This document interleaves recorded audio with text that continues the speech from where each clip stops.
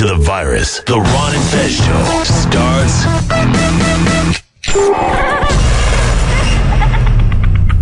now. Jay, listen. I didn't tell you this before, and I think I should tell you now. I love you. I mean, in the right way. I think you're an amazing guy, and I think I just love you. The lude's kicked in, right? The lude's kicked in. Give me some credit, will you? The lude's kicked in.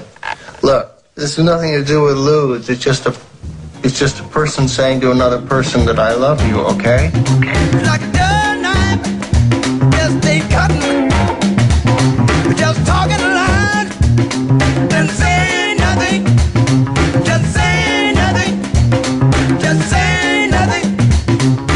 You can't tell me how to run my life down. You can't tell me how to keep my business sound. You can't tell me what I'm doing wrong when you keep driving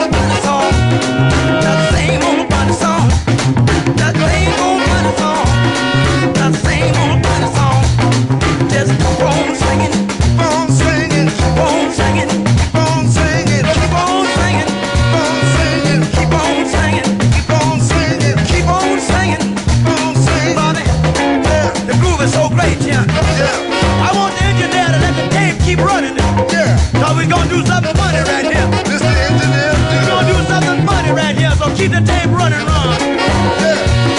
Keep the tape running. We're gonna do something funny right here. We're gonna stop real quick and rap a little. And then we're gonna keep it going. Wait a minute. Stop, fellas. Okay, let's get down to it, boppers.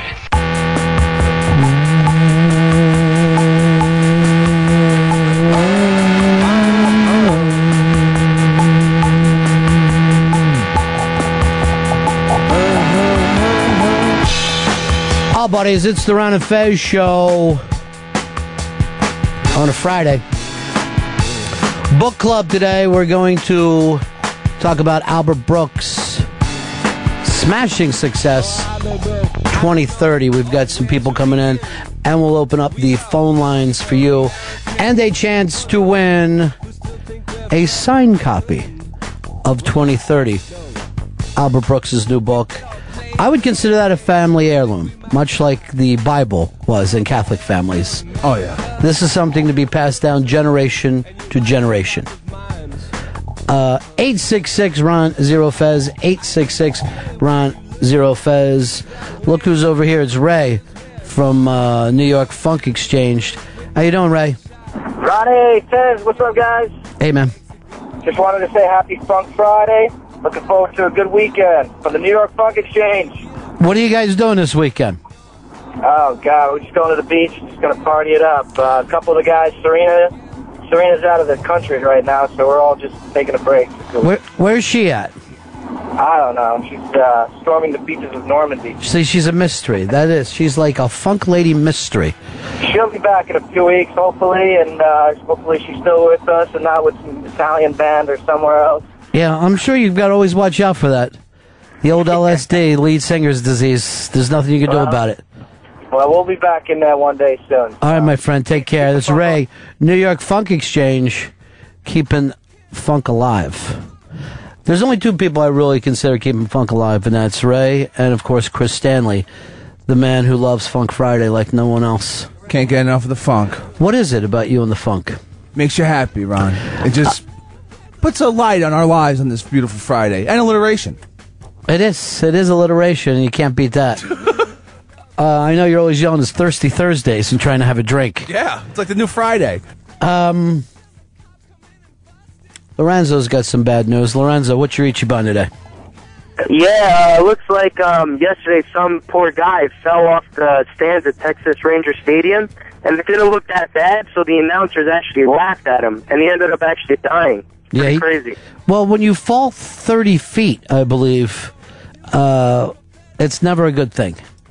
They're going to have to put some netting around that somewhere, because that's the second time someone's fell.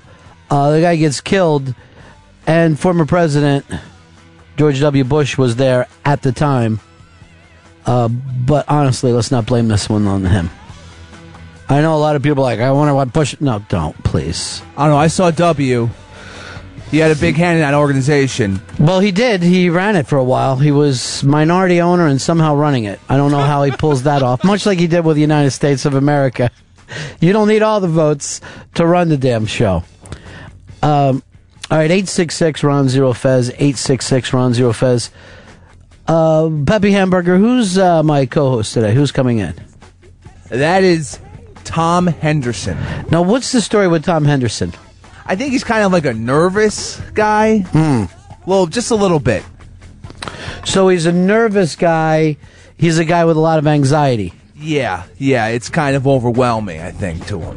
You know, as we're going through these co-hosts, we're getting to meet each kind of part of the persona that makes up the entire person. Yeah, it's crazy. Incredibly fascinating. I really think that we should start and do this show in front of psychology students. That they should bring them in from Columbia. They should all be sitting here in white lab coats. They'd love it. They get out of the lab for once. They would either love it or they'd start crying and run out and never come back and say people can't be fixed. I'm now starting to believe people can't be fixed. At least the ones that don't want to be. Great time at last night at Unmasked with Paul Provenza. Quite the character. I never thought I'd have to make up this rule, but I don't know whether you should be smoking pot before an Unmasked. We could have like drug screenings. The fine gentleman reeked of marijuana. Yeah. But very funny and incredibly smart guy. Oh, it was great. It was amazing. Incredibly smart guy. Do yourself a favor and follow the career of Mr. Paul Provenza. Without a doubt. I'm going to guess a libertarian who's completely all about legalizing it. You don't think libertarian? I don't know. I think I'm just apathetic. I think that anyone... Well, yes. I think even libertarians can give up on it all, can't they? I guess. I didn't say he was out there flying the flag.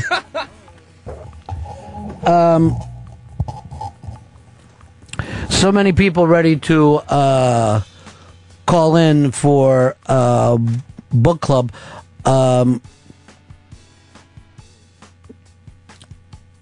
It's going to be a lot of fun here today. What time are we doing it? 1 o'clock? Right around 1 o'clock, yep. 1 o'clock, and then we have another interview coming up with one of the craziest documentaries I've ever seen. That's Project Nim. And this is a true story. These, well, oddly enough, psychology people from Colombia, they took I want to say monkey, but they get mad at me and they say chimpanzee. But from now on, every time I say monkey, know that I mean chimpanzee. Because I don't see, I'm not racist with this. They're all monkeys to me. So they take this baby chimpanzee, a.k.a. monkey, and say, we're going to raise him as a child and make him part of a family and teach him language. They had people that could teach sign language. But it was, it's an excellent idea. Quite frankly, I'm fascinated by the idea. Oh, hell yeah. But it was the 70s. And they were literally batshit crazy in those days. I guess shit was off the rails. Yeah. So what they did was basically let other people just hang out with this chimpanzee until he got... And when he was a baby, there's nothing cuter.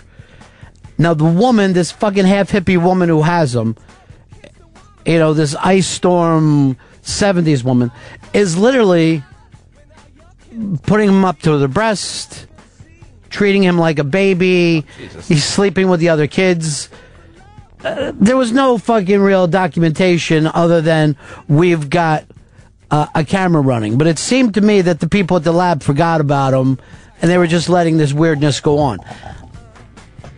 Oh. It got so fucking crazy, dude. It's the most insane documentary that you'll ever want to see. I mean, really, you could say this is a documentary about a chimpanzee, but it plays like this Terry Southern novel after a while. I mean, the absurdity is just insane. Where it goes on, where he travels. I'm not going to give too much away when I say this fucking monkey ends up smoking weed with deadheads. God damn. It's crazy. And here's the other thing about a chimpanzee. Everything can be going great. He's your friend, and then one day he just bites you as hard as he can. Chimpanzees are 7 times stronger than a human. I don't want to hang out with that then. You could take a chimpanzee, hit him with a board, and not slow him down. You can't beat a chimpanzee in a fight. So if a chimp turns and just starts acting like in their natural way of being, you're fucked. Oh, no. Now, these assholes were paying zero attention to that. So, of course, all kinds of horrible shit takes place. It goes on the wildest fucking ride you could ever imagine. Now, I saw this movie months ago. And after I can't wait to get in there tomorrow. They stop everything in the screening room. You can't talk about this for 3 months. I think I interviewed the director the next day, and we've had it sitting on ice for 3 months until it came out now. So we'll play that for you. But it's just, seriously, it's cock fucking insane. It's just out of its mind. Sounds like lab experiments were like house parties in the 70s. They kind of were. Because in those days, the professor can nail the fucking students. You just see... crazy shit going down in the 70s that everybody would be arrested for now. They would have taken the chimpanzee, they would have taken the children, they would have put people in jail. But back then, it was just business as usual. It's a party. Kate, you're on the Ron and Fez show. Hey, good morning, guys. I wanted to let you know that yesterday marked the 1-year anniversary of some of my favorite Ron Bennington quotes. A year ago yesterday was the anniversary of the Philly duck boat crash. It's a duck boat, lady. The duck boat. It's a boat in the water. In the water. It's down in the water, lady. Come on. So I thought of you when I saw that on the news yesterday. All right, thanks for calling. 866-RON-0-FEZ. 866-RON-0-FEZ. By the way, you can follow us on 202 Friends on Twitter. Where is that piece of work that was sent to me today by Mr. Rob Cross? Nothing should be under a stack of papers. It should always be out in front of me. This comes to us... I'm trying to think of the website because it's not on here. It's BuzzFeed. All right, BuzzFeed puts it up. There's just 24 things that make Florida batshit crazy. Florida has far surpassed California and Texas as being the craziest place. These are just headlines, and we'll read them off because a lot of people are just falling into Florida now for, the Casey Anthony trial. But I lived down there for years. And it's... always just been... You know what? I used to think when I lived in Florida, you know what? I should go to Nicaragua for a while and just live peacefully. Chill out. Get out of this madness. And get underneath a crazy regime. Panama seemed like a good idea. I'll just read off some of these. Report says Florida leads nation in taser associated deaths. Just tasering the shit out of people. Jeez. Florida woman Megan Mariah Barnes causes 2-vehicle crash while shaving her bikini line. Man says cocaine in his buttocks isn't his. He didn't know how it got there. It wasn't his. Woman finds boyfriend dead in cat door. What? Flood dumps record-breaking rain. Flood victims warn of alligators swimming in the streets. It's the road down there. It is. Man tries to steal underground fence, steam mop, and beer. Good combination. TV anchor impersonated officer. Chris Hansen. Llama killer charged with violating probation. There's llamas in Florida? There used to be. Trapper trying to catch elusive loose monkey gets death threats. Pistol-packing mom waves gun at kids. Keep in line. Sex doll threesome man gets off. I guess one fake fucking doll is not enough. He's all man. Cat lady wins fights to keep 150 pets at home. Good for her. Strip club offers free flu shots.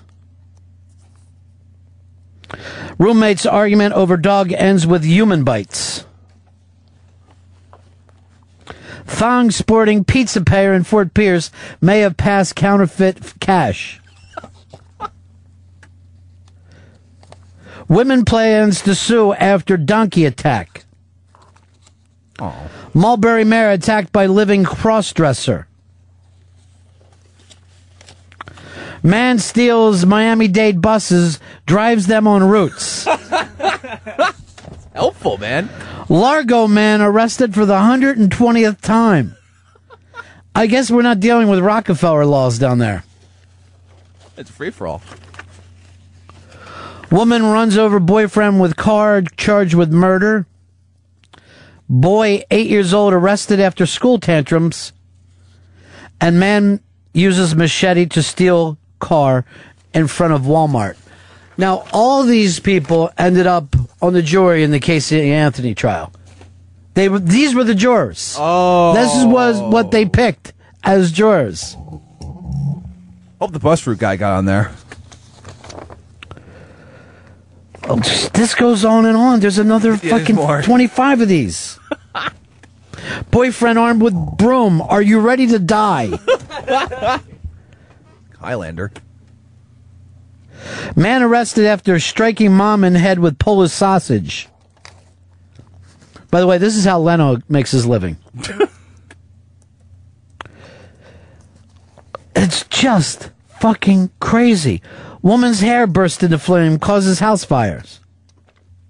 Weight Watchers demonstrators accused of shoplifting cupcakes in Publix. They are just fucking crazy. Pink-clad pooch stolen from gay bar by man with Britney tattoo. What the fuck, man? This place is starting to sound fun now. Man trapped by a fallen water buffalo head. This is fucking Florida. These people get to be a state. And then they make a big deal about that you pay less taxes. You should have to pay more to live there. It's a privilege. They are fucking crazy in Florida. It's too much heat. It's too fucking hot down there. I guess I need more ACs. All right, let's bring in my new co-host today. Coming up a little bit, we're going to have director James Marsh from Project NIM. Also, very, very excited about this. We will, in fact, be doing our book club on Albert Brooks's best-selling book, 2030. A lot of people reading the book want to get involved in this. 866-RON-0-FEZ, 866-RON-0-FEZ. That comes up at 1 o'clock on the East. Let's bring in my new co-host. Is it Hollywood Henderson? No, not Tom Henderson. Or just Tom Henderson? Well, if Hollywood Henderson, though. That would have been great. Oh, no.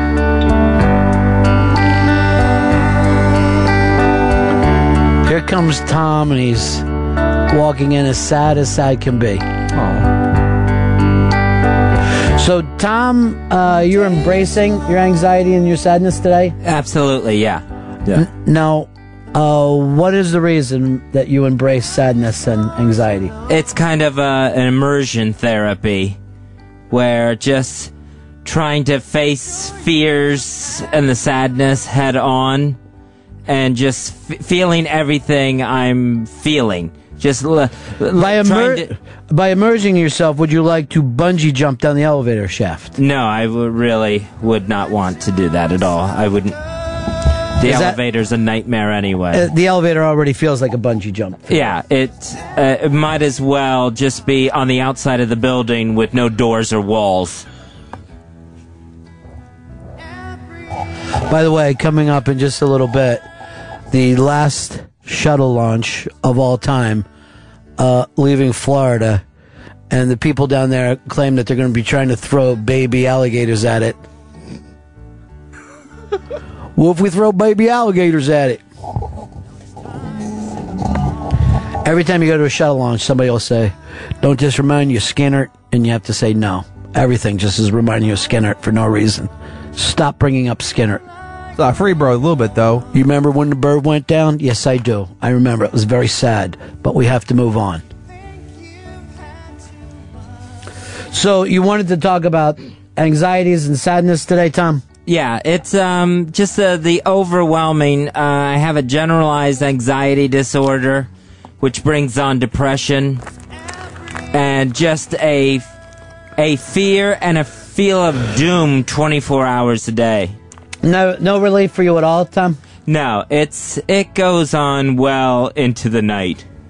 Into the night. Now, is that where it gets the best? Is that where it's the most comfortable for you? No, that's one of the more bad moments.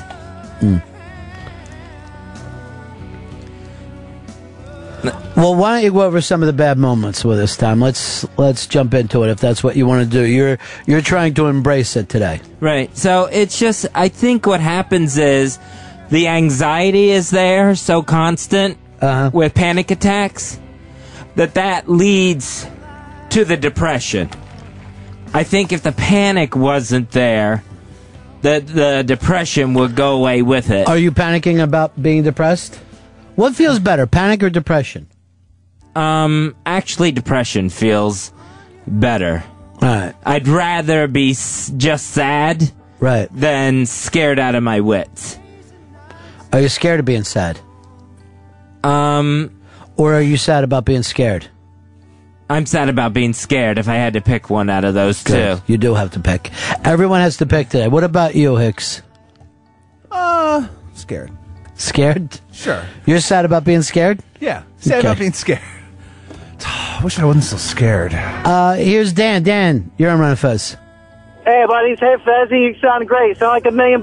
Great show, buddy. Keep it up. This isn't Fez. It's Tom Henderson. Tom Hollywood Henderson.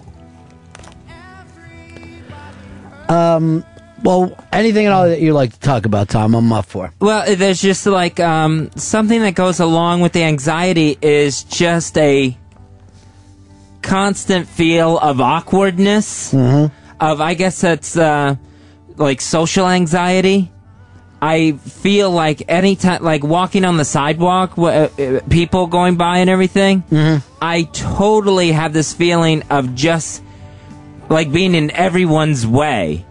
I don't feel like part of the flow of foot traffic. You don't feel like you're a human being walking. You feel like you're stopping the human beings. You're like a speed bump in life. Yeah, that, and it just constantly feels like people are like tailgating on me, even walking. Where do you kind of hit your brake lights a little bit? Those kids wear those shoes now that have the little lights on the back. Maybe you could just bang them every once in a while. Here's a little tip, Tom, and I don't know why your therapist didn't tell you this. How about walking faster? It doesn't matter if I'm walking faster or slower. A lot of times I'll just, if I feel like I'm getting bunched up on by people, I'll just walk over to the side of the sidewalk and just let like a group pass. Where I can't stand like too many people around me. It feels like they're coming up on me. Okay, so that's a problem for you. People behind you is a problem. Yeah, where it's I don't. It just doesn't feel safe. I kind of physically go inward, and get nervous around that. All right, so this happens to you all the time? Oh yeah, constantly.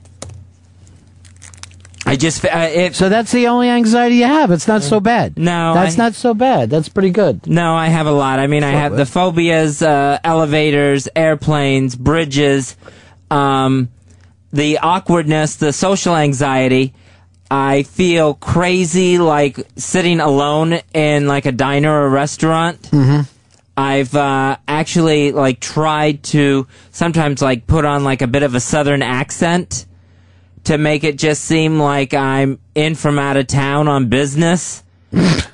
And, like, that's why I'm eating alone, not that I don't have, anyone to eat with. That way the waitress will go like this. Yeah, the traveler wants some eggs. What, he's alone? No, you don't understand. He's a traveler. He's here on business. I believe he's selling pelts.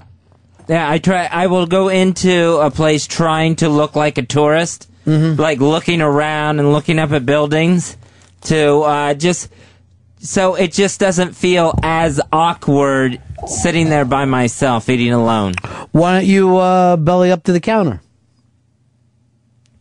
That always feels like I'm in the person behind the counter's way. I just with waiters and waitresses, I constantly feel like, even though I'm paying to eat there and I'm leaving a tip, I am just such a huge bother to them. I'm one more table that they have to take care of. All right, have you ever thought of bringing the sports page in with you? No, I haven't done that. Or you could bring a notebook and pretend that you're doing a review. I'm going to order 2 entrees today. And don't ask me why. You'll read about it later. I think Steve Martin did that in The Lonely Guy. You are kind of Steve Martin in The Lonely Guy. I'm definitely lonely because I'm awkward talking to people. I know this is sounding awkward too, this conversation. No, this sounds totally normal. But it's hard for me to, like, start conversations, and I get awkward ending conversations. You would think, like, saying goodbye would be it. I don't know why. It's just an awkward thing for me to wrap up a conversation with someone and know that it's actually done. Right. Well, don't you feel like when the person says, all right, I'll talk to you later, it's done? Yeah, but I feel like I should have something to go along with that. I don't know whether it's some sort of salutation or something to sign off with. All right, let's try the restaurant thing where you're sitting down and I'll come over. I'll be the waitress. And you can just order for me. All right, I'll have the silver dollar pan. Sir, why don't we just wait until your whole party gets here? I'm by myself. There won't be anyone else joining me. I'm sorry, but by your accent, you don't seem like you're from out of town. This is highly unusual. What kind of person are you? Someone who has to eat alone, doesn't have anyone to eat with. You don't have anyone to eat with? Well... Hold on. Let me get the Dominican busboys. They've never seen this before. See, that's what I picture happening. Who are you talking to? Oh, I'm sorry. We're still in scene. We're still in scene. So go ahead and order, sir. I'll have the silver dollar pancakes with a side of bacon and an iced tea.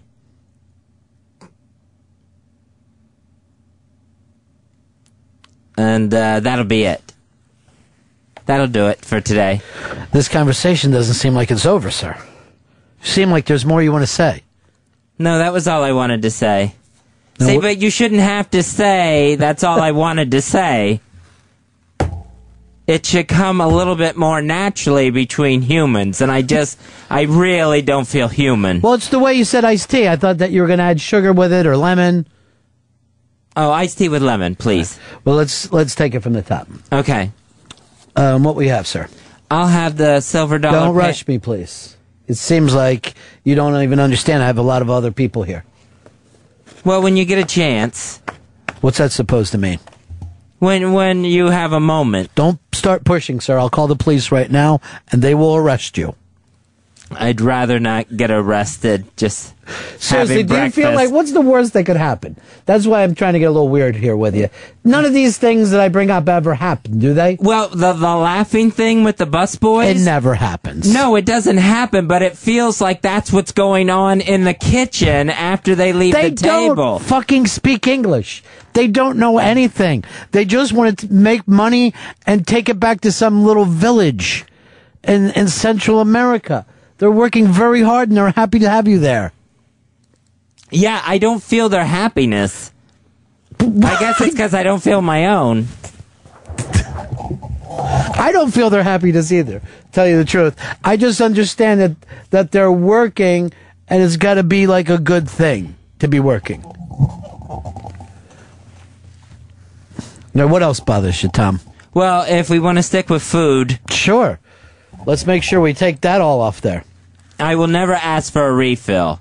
Like, if they ask me, if the waitress says, would you like more iced tea? That's fine. But I will never ask for a refill myself. Like signal the waitress and say, hey. You've never tried that before? Like do the signal? Oh, no, I would never do that. Because what would happen? To me, I'm bothering that person. Let's just try it now. You finish your iced tea, and I'm coming back. And I'll ask you, I'll give you the fucking thing. Is there anything else I can do for you, sir? Would you like your check? Could I get another iced tea, please? How much do you drink? I've never seen a human being sit down and consume so much iced tea. I have a problem with that, too, where I think that everything that I'm eating or drinking is being looked at and pointed at. You know who else does that? Pat from Menaki. Well, he's a competitive eater. So are you, in your own way. You're just competing against yourself.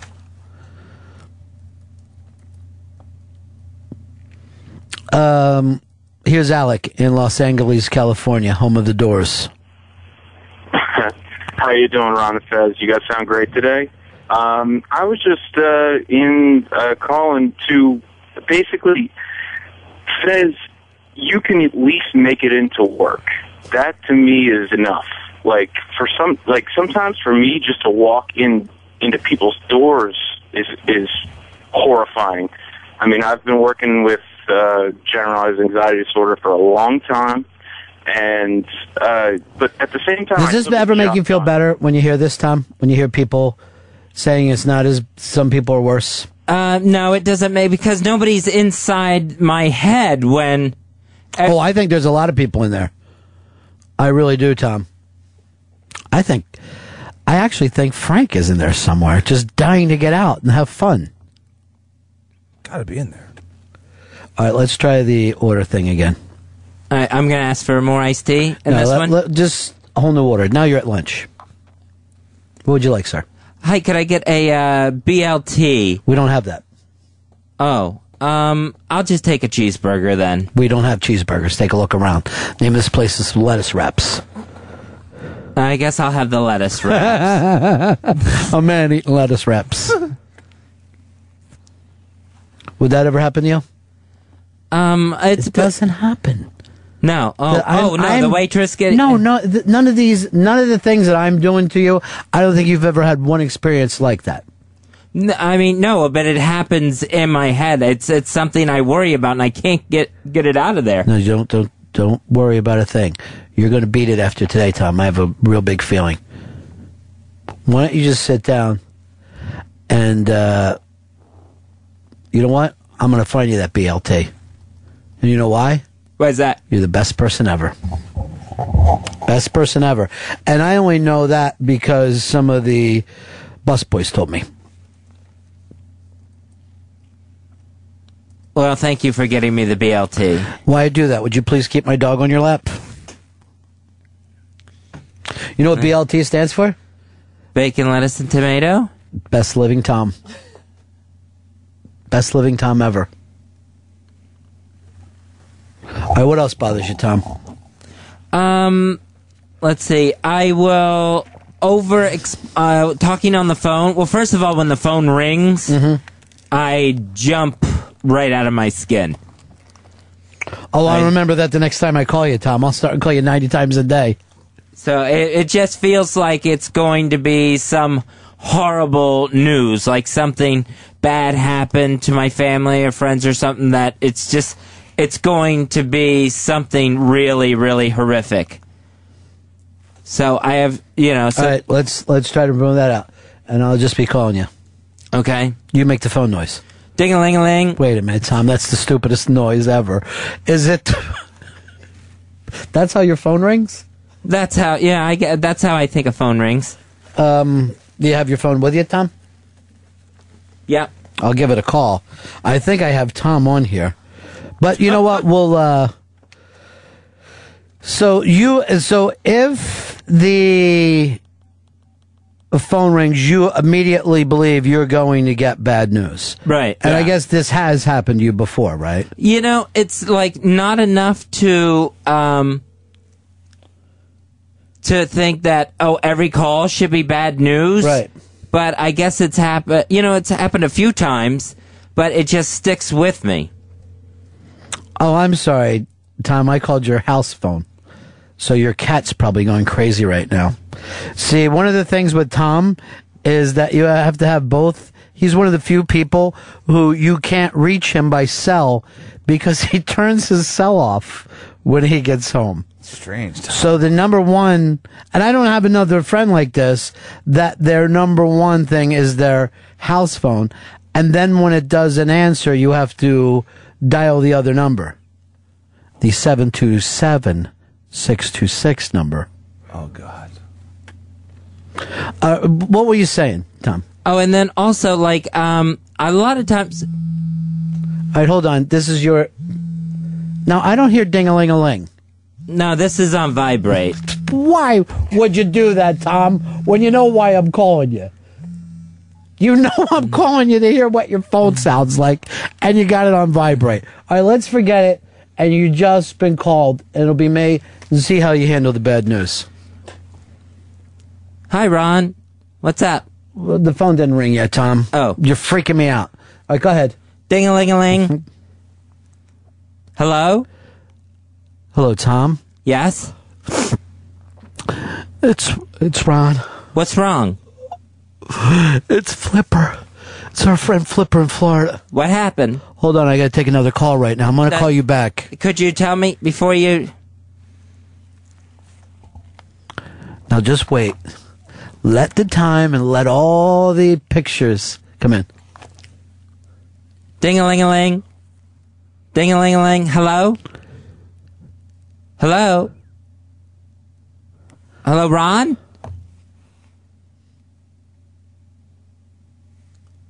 It's not there. Poor Tom. See, and that'll have me, like, pacing the floor. Hold on, Tom. I have to take this immediately. You'll pace the floor when people start crying, say they have bad news about Flipper, and then don't call you back? Well, if I don't know what's going on, yeah, I won't be able to calm down. And I'll just carry the phone around in my hand. The cordless house phone. I'll just carry that around in my hand. I haven't heard anyone use the word cordless house phone. Well, no, wait. My mom does. My mom uses it. All right, but no one likes to get bad news on the phone, Tom. Right, yeah, but I think every call is going to be that. Well, that's because you're preparing yourself for what you really want, disaster. All right, what else, Tom? What else bothers you? With the phone, also, when I have to leave a message for somebody, I will, like, if I have to leave a message, like, for a doctor or something, they give you, like, a list of, leave your name and number and why you're calling. I will over-explain stuff and, like, leave my number, like, 3 or 4 times so that and slower and slower each time that I put it out there. So, give an impression. Ready? Boop!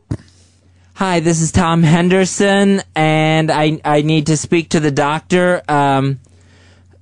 It's Henderson, Henderson.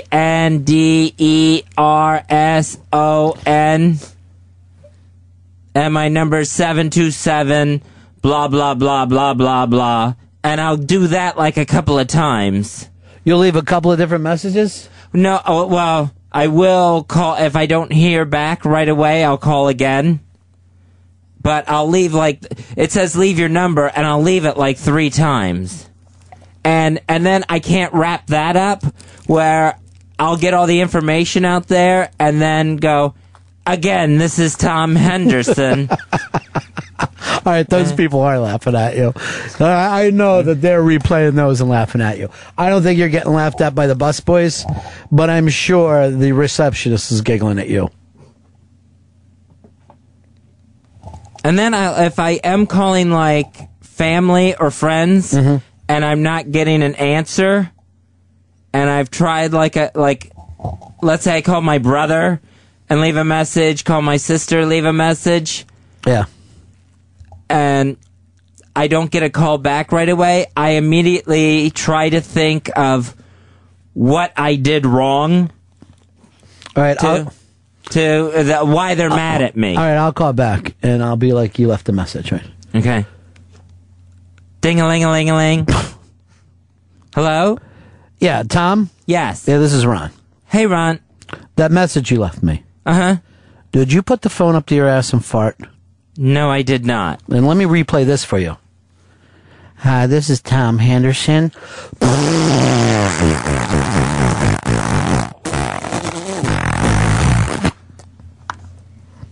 Yeah, I would never do that to you, Ron. Well, I have it right here on my message. And I'm sending it to the police. Don't.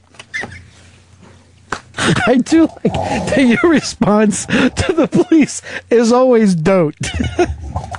That I would never if I could be completely innocent, I could be like reporting a crime that I saw and have helpful details. Right. And I would get so locked up and talking in circles, speaking to the police. They'd arrest you. Yeah, I would be hauled downtown immediately. There is no way I could explain that I didn't have anything to do with the crime. No, that's for sure. I'd lock you up. I'd lock you up in a heartbeat. Well, if that's all your anxieties, then I think you're fine. No, I have others. To me, there should be some. It's just weird, just regular social interaction that other people seem to be able to handle so well. Mm-hmm. Like if I really need to talk to somebody and they're talking to someone else, like at work, where I never know when to jump in. That's where you get the lurking. People say that you're a lurker. Yeah. And it's like I don't know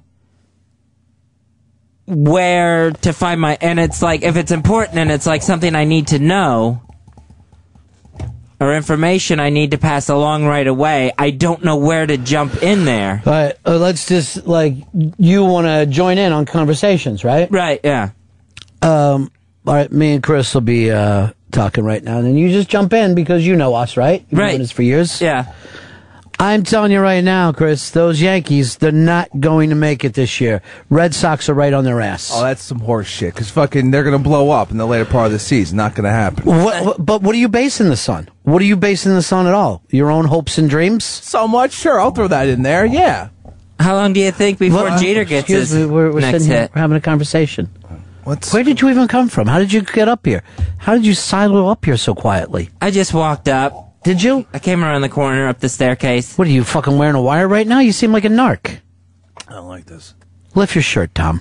Let's see. I'd rather not. Yeah, because there's a fucking wire there, isn't there? No, I just don't like not having a shirt on. Now, here's the thing. Are you interested in Jeter? No, I was just going to try to jump in the conversation. But why would you? Why would you want to get into a conversation that doesn't interest you? Now, if we were you know what I'm saying? Like that, now if I came up and two people were talking like that, I would be like, well, these guys are fucking idiots. They're talking about baseball. I don't care about them. I'll move along and find someone who's talking about anxieties and join in. But we'll start talking about anxieties, and then you'll feel a little more comfortable. Okay. I don't know what it is, Pepper, but a lot of times when I go into a restaurant, I try to act like I'm French so that those people will think that I'm here getting a medal from the president. Have you ever done something like that?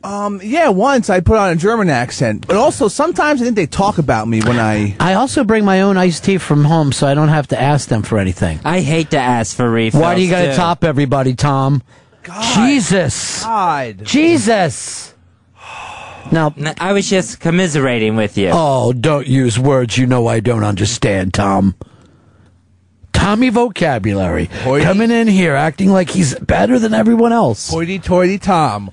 Waltzing around here. Now, by the way, does that happen to you? What I just did? No, that doesn't happen. No. But these things don't happen. You're afraid of things that don't happen. No, but to me, that's like trying to jump into like a speeding jump rope. What? What's the speeding jump rope? Where, like, if I was standing there and people were, spinning the jump rope. No, I get that part of it. But why? What is it about it? Well, if there was a speeding jump rope, would you jump in, right? Would you? Well, if I needed to, or if there was some reason why I had to. All right, this is the perfect thing. Why do you feel like you have to get in on conversations? Like, what is the positive thing of that? Well, no, it would only be like if I absolutely needed to. But you wouldn't start talking about Jeter, right? Would you want something else from me when you were talking about Jeter? Yeah. Well, why not just say, dude, when you got a second, I need to talk to you about work. Oh, okay. So you feel like you need to ease into it, then eventually get around to what you want to say. Right, yeah. I think you have to change your thing to being straightforward Tom Henderson. That Tom Henderson is all business. He doesn't have time for our water cooler bullshit. He really doesn't, Jesus. Tom Henderson gets to the core of everything. Dominator. The Tom Henderson core, THC. Hi, Ian. Shane, you're on the Ron and Fez show. Yeah, Ronnie B. Thank God the phones in the studio don't ring. Thank God they just light up. Does that bother you when the phones light up here? You think it's bad news? You think we got 10 fucking lines of bad news coming our way? No, I don't think it's any disaster thing. It may not be a friendly call, but at least it's not, someone got hit by a car. All right, this got sent to it. Tom Henderson has post-traumatic stress disorder from his near-death experiences. Just knowing that can help him feel better about it. Well, you've actually had most of these since you were a kid, right? I've always been a really nervous, fearful kid.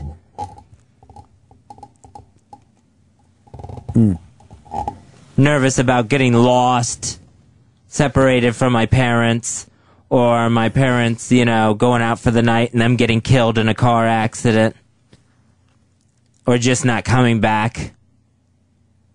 Did it ever happen? No, I got lost a couple of times where I was freaking out, but I was always found. Where were you lost? I got lost at a county fair one time. And that was just a nightmare. I can remember that vividly. That did look like any sort of crazy circus movie where like clown faces and scary faces were just twirling around. Well, I told you how my grandparents were carny people. And when I was 4, there's actually a picture of this that I was lost and they couldn't find me. And you know where they found me? No. On the pony ride. I had went up to the guy and said, why don't you give me a ride? And they came over and they're going like, how did he get up there? He didn't even have any money. And he was like, he just really wanted a ride. So the carny people, Fez, they weren't going to hurt you. I ended up in some trailer, some office trailer. Just fucking being passed around, fucking ride boys. Oh. Which panicked me because, you get told, don't go with strangers. And then these, county fair officials were taking me. County fair officials. Were taking me to the office trailer, and it's like, that didn't feel right to go. Like I was getting further and further away from my family. You were only 19. What were you going to do?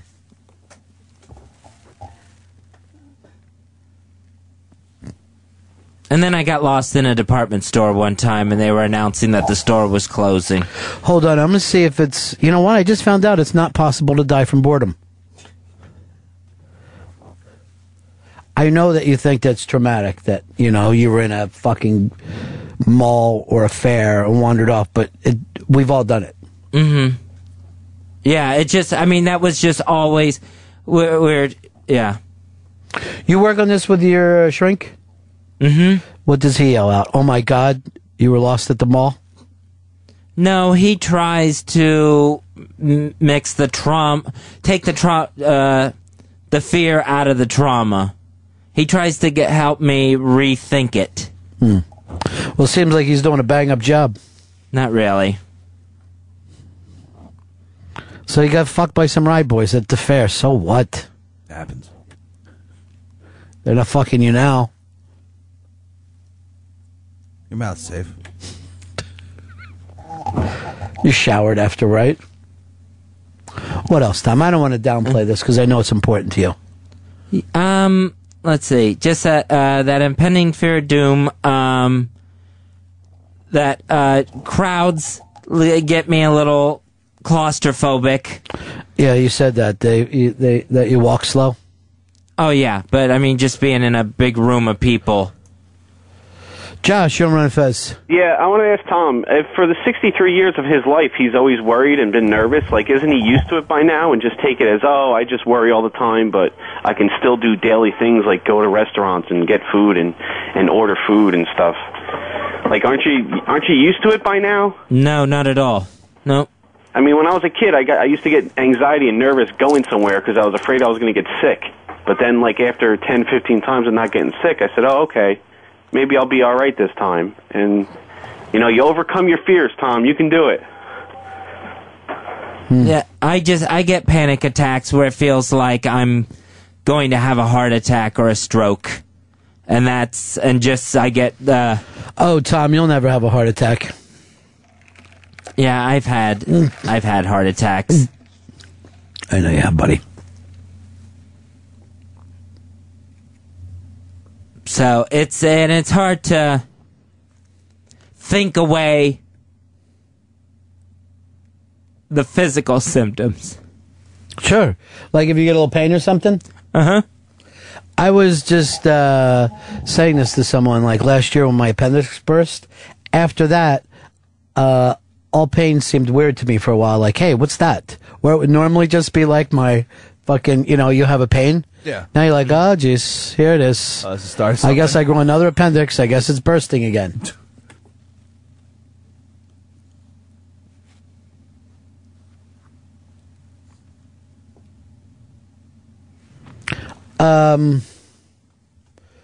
Let's go over here to Steve. Steve, you're on Ron Fez. Hey, Ron. Yeah. I just wanted to agree with Fez about going into a diner and sitting alone. I mean, those people just feel like they make you feel stupid, man. Well, again, they don't make you feel stupid. You just choose to. I live in New York City, so I eat in diners all the time. And when I was on the road, I would eat at the best restaurant I could find alone. I didn't give a fuck. And if somebody thought it was weird, I was never going to see that fucking person again anyway. I don't know. I don't know what to tell you. I don't know why a stranger's fucking opinion of you should matter. Any more than like if someone comes up and says, my daughter just wanted to say that you're really beautiful. That actually happened to a restaurant that we were at last night with a dining companion. They brought their daughter over to say how beautiful someone was at the table. And I'm like, all right, everyone watch their wallets. Al, you're on Fez. Oh, Ron, I just got a paper cut. Stop it. Stop it. Now, when I do the sarcasm, that hurt your feelings, this fucking idiot? Sure, yeah. He's just trying to join in. He's a fucking retard. So what? Just like when I'm doing stuff. I'm just trying to fucking lighten the mood with you. Does that bother you when I do it? No. Why don't you let it bother you for a second? Why don't you just say to me, fuck you, dude, I'm serious about this. This isn't a fucking joke to me. Because I don't feel that way. Well, just pretend you do. This is serious. Hey, come on. I'm sorry. All right, thank you. Still, I don't think I'm going to get over that thing that you just said to me. Say, I don't want to upset people. It's too late. Oh, you don't have a problem upsetting people. I've seen you upset people before.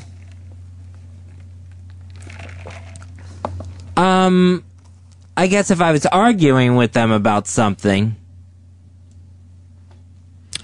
Chris, you're on the Ron Fez show. Hey, guys. And Tom, I mean this not in a bad way. Growing up, have you ever had a friend or a group of friends just say, just stop being a pussy? I mean, that usually gets me past anything I'm worried about. My friends go, look, you're being a pussy. Just do it. If it was that simple, I would do it. His thing was, does anyone ever say to you, come on, stop being a pussy? I think so, yeah. Who has? I'm sure callers have. But what about friends, somebody you care about? I'll say this about you, Tom. When you're talking about this topic, you never lock up. This is a place that you feel your expertise. You're very fucking comfortable here. I mean, my parents would say that. What would they say? They wouldn't say. They wouldn't say the word pussy. Cunt. No. Slit. They would threaten me with the doctor. What do you mean threaten you with the doctor? Like, if you can't calm down or you can't quit crying, you're gonna go to the doctor to see what's wrong with you. So that's a threat? Yeah. Because what would happen at the doctor? Well, you get the only thing I could think of was you get a shot. So it'd be like, okay, Mr. Henderson, he won't get on the escalator. I'll give him a shot. Yeah, I didn't know what would happen at the doctor's. Like, do you end up going in the hospital and being, stuck there, having to stay the night at the hospital? It just, I never asked what would the doctor do. WWDD.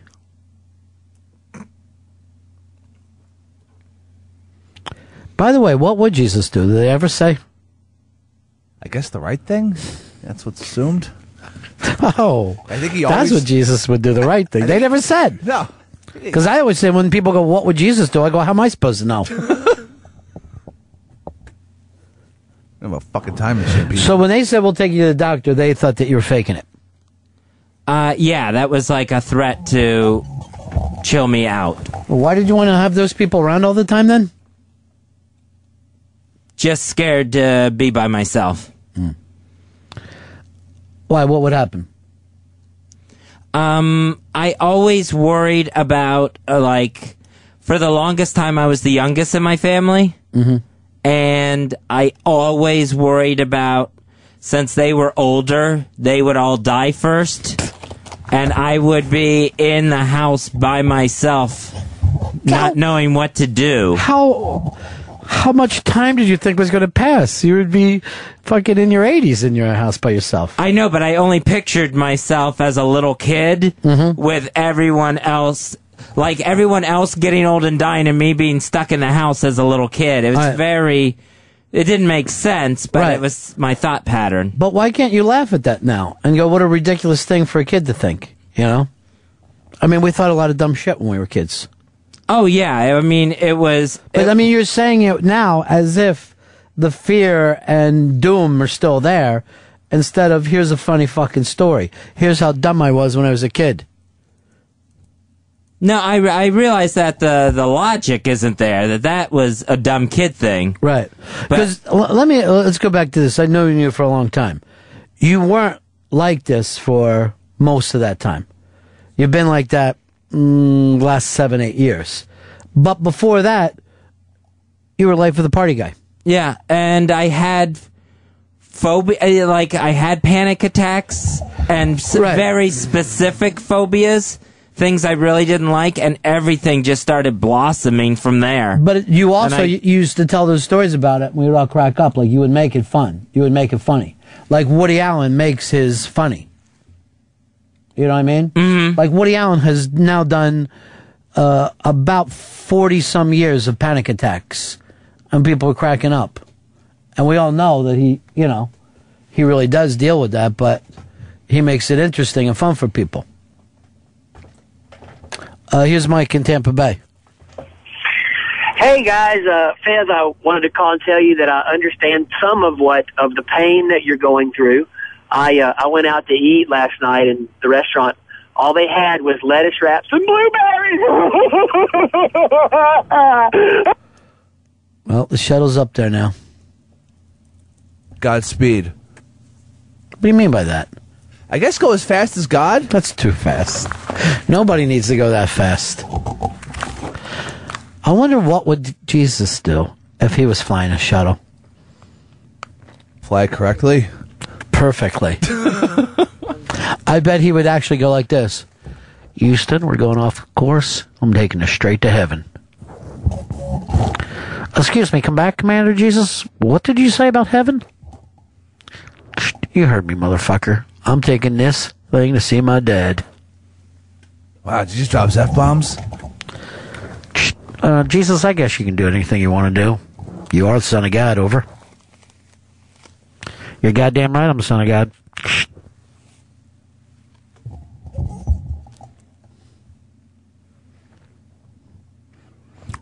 Jesus could make water into milkshakes.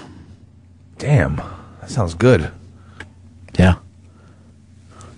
With flavors you never even fucking heard of before. Well, now I really want one. Yeah. Maybe I shouldn't be a lapsed Catholic.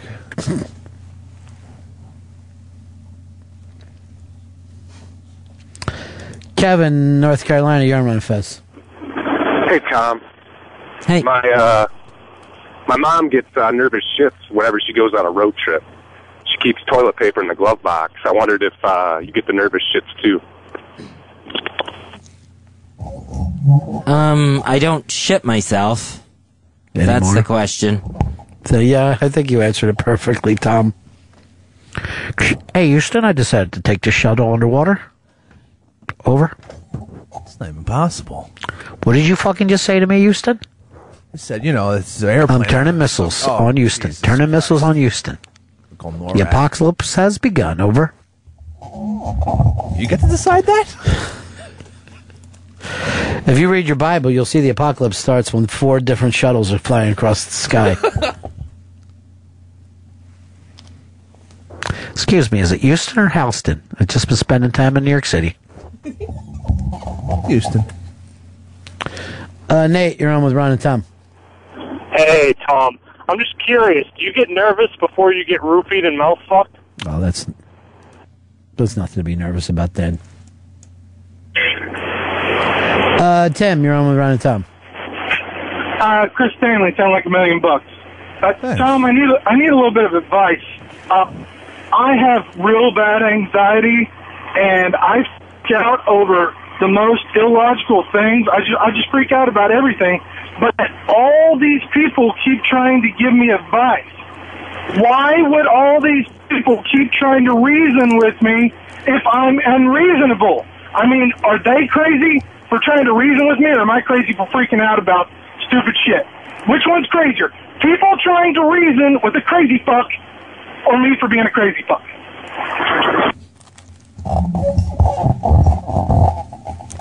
I guess he's the crazy person. Did he get his point at all, though? Mm-hmm. What was it? That, I'm crazy. No, it wasn't. It's that the real crazy people are the ones that keep trying to tell you to do shit that you're not going to do. That's the beauty of it. Oh, well. Look who it is, Pepper Hicks. It's Chick. Oh. Hi, Chick. Pepper, do you like that 2012 docu calendar I sent you? Because I got something nice for both of you guys tomorrow at Belmont. If you guys can First let of all, you bygones gave be us- bygones and keep an open mind. You gave us 3 bad fucking pulls already, dude. How am I You gonna think get we there would with no follow money? this again? Did you get? By the way, did you get the calendar though, Pepper? Here's a sexy jockey calendar for me.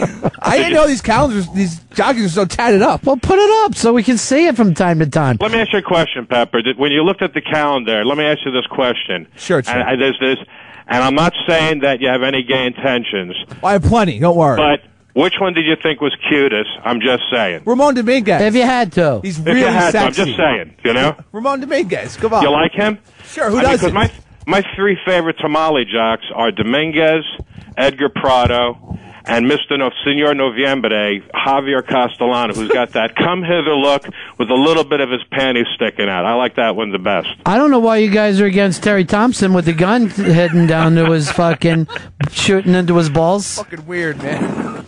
Chick, So you anyway, never... are you guys still open? You know, Ron, I listened last week. I had a noose around my neck. I was going to hang myself an effigy from the 59th Street Bridge.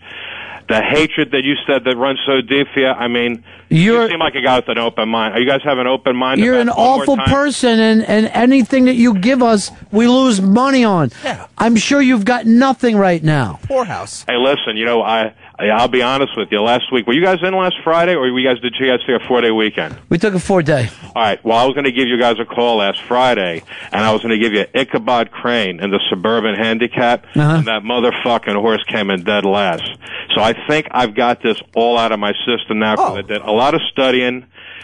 I think I got something for you tomorrow and stuff. I got actually 2 options for you and stuff. No, I only want one or the other way. Just give us the one that you feel the strongest on. Lock it up. Tomorrow at the Man of War Stakes, it's a turf stakes at Belmont. Gio Ponte has won this race 2 years in a row, is the overwhelming favorite. However, there's another Irish horse coming in called Cape Blanco. It's by Hayden. You know, this guy, I mean, he's 3 for 49 shipping his horses to this states, but everybody loves him. These 2 horses are going to take a wheelbarrow action. But there's a horse called Al Khali who's lost 6 in a row. Bill Matrain, Alan Garcia's back up on him. If he gets firm turf tomorrow, I think he's got as good a shot as any to upset this whole field. Now, mind you, when I gave you guys prize catch a couple weeks ago, I said the course was going to be squishy. I was actually watching this at my local bar on 2nd Avenue, Murphy's, like on 51st Street, and I just like almost fell off the chair when I saw that the turf was firm and this horse was like doing nothing. I was like really ready to just walk out in front of a downtown bus. But Al Khali tomorrow. I have a good feeling about this. And if it pours tonight, and if it does come up yielding, the other horse I was going to say Boisterous. So it's not like I'm giving you 2 horses. I'm just saying firm turf, Al Khali, other turf, Boisterous. I love this because now we're playing the fucking weather. You know what I mean? Like, we're moving the weather, not like these other fucking railbirds who don't fucking have a system. I'm giving you guys everything. Yeah. I'm giving you guys everything. Chick, what you just did was put money in our pockets. Right, baby. You right, just put so- cash in my pocket. Hey, listen, you two guys like to play around with money, gamble. And, yeah, it's great to win and stuff, but what's the most important thing? It's to have the fucking action. Right, it is. It's the and we beat have us. action tomorrow. All right. Thanks, Chick. Chick is taking us all the way. I'm loving this. I'm juiced now. We got firm and we got squishy. That's right. We're good. You can go both ways. And don't go fucking late on this or you'll jinx me, Hicks. I know. Put in every fucking dollar you have. All in. Because if I even find out you got a 50 in your sock, I just feel like you've shit on this. Oh, no, I understand that. Don't worry. Glad he called in again. Oh, man, this is great. This made my fucking weekend. No one's better than Chick. Steve, you're on Run and Fez. He's on fire. Oh, hey, guys. I just wanted to say that it sounds like old Fez, or Mike Hollywood, basically made a bunch of decisions when he was a little kid. And he's still listening to all those decisions that he made. I mean, as well ask a different kid how he should live his life at this point.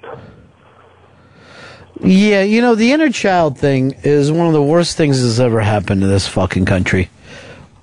When they say listen to your inner child, if there was a fucking kid in the backseat in the car, you don't take them where they want to go. Fuck no. Why? You're like, shut up. We're not getting ice cream. They're dumb. Daddy's going to the track. Yeah. Don't you fucking understand? I got two different ways to go here. It's raining, so I'm fucking pushing all in on boisterous. Fucking turf is squishy as fuck. It's yielding, baby. Come on. Coming up at 1:30, we'll have the director of Project NIM is the name of it. You got to see this fucking documentary. This is the craziest shit that's ever happened to the planet Earth. It's getting crazy good reviews. Why wouldn't it? I gave you the crazy good review 3 months ago. I know. But what is it right now on Rotten Tomatoes? Look it up. We should start betting on Rotten Tomatoes. I heard Ope just turning on Kevin James today. Oh, come on. I thought that they were buddies because Kevin James showed up at Bar 9 one night, years ago, and I thought it was because he did O&A that day. He came in with somebody, one of their comic friends. 95% for Project NIM on Rotten Tomatoes. Who are the 5% that hate this fucking movie? Douchebags. Scum of the earth. Who was it, White? What's that guy's name? Hey, Armand White. Armand White? We got to bring him back in sometime. I like Armand White. Oh, he's great. Dude, you so fucking excited about these horses we got? I'm fucking juiced, man. I love it. If it's hot, we're going one way. If it's fucking raining, the other. We're all set. We're good to go. I feel like a fucking winner, seriously. I know, right? I mean, finally, it's fucking really happening for us. Oh, I'm so glad Chick didn't walk out in front of the fucking downtown bus. I know, thank God. I don't know what we would do with ourselves. I've never met a fucking gambler who doesn't talk about suicide constantly. I swear to God, Mitchell Walters tried to tell me one time that a real gambler won't eat peanuts because if he's losing, he'll take as many peanuts as he can and try to choke on them to death. And he told me that, and I started to laugh. And he goes, serious, you got to be very fucking careful. You don't do something at that moment. Oh, God. Making big cash this weekend. This is the best thing that's ever happened to us. Chick's the best thing that ever happened to us. We got a fucking inside man. And plus, we got this great calendar now. That's the most uncomfortable calendar in history. It's really weird. Seriously. I'd rather be fucking seen reading gay porn than looking at that fucking calendar. Just shirtless little men. Then he has to say, if you had to be with a jockey, which one? She really thought about it. I went Terry Johnson because I'm picking white. I'm not going to disappoint my parents. Smart. I mean, it's bad enough they're going to be upset, but then I don't want them looking down on me.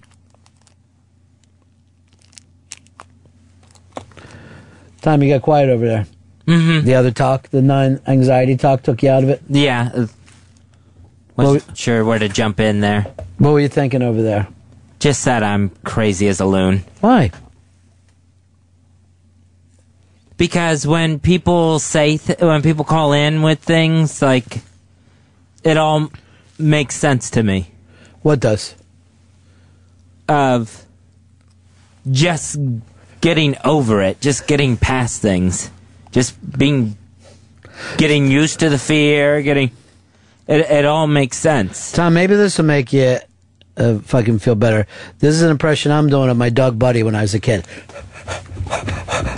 He don't have a stick in his mouth like I'm using this pretzel rod, but just come over to me like I would be fucking excited to see the stick. Now, here's the worst thing about it. Sometimes I was like, yeah, I do want to go out and throw a stick and have you chase it. That fucking dog was seriously, he would have finally died by the time if I would have kept throwing the stick. When he got older, my brother used to say, stop throwing the fucking stick in the water. He'll drown himself before he doesn't go after it. It's impossible for him not to. I go, this dog will never fucking drown. That's what you don't understand about it. I happen to think that he's a super dog. One of us was right, one of us was wrong. Doesn't matter which was which. All I'm saying is two brothers can disagree. So, Tom, you think you're feeling better after getting it all out there?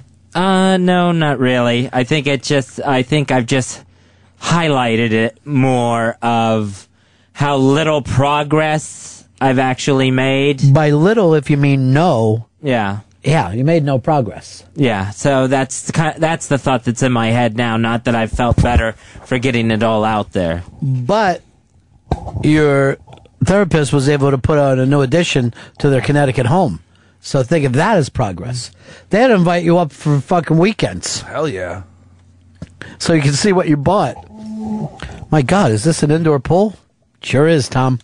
Heated. We named it after you. And this is our Tom yacht.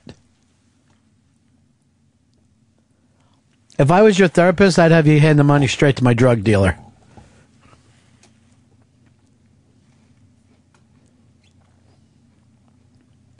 Yeah, I never end up blaming the therapist because I feel it's me that's the one with the problem. Here's what I'm going to do with you, Tom.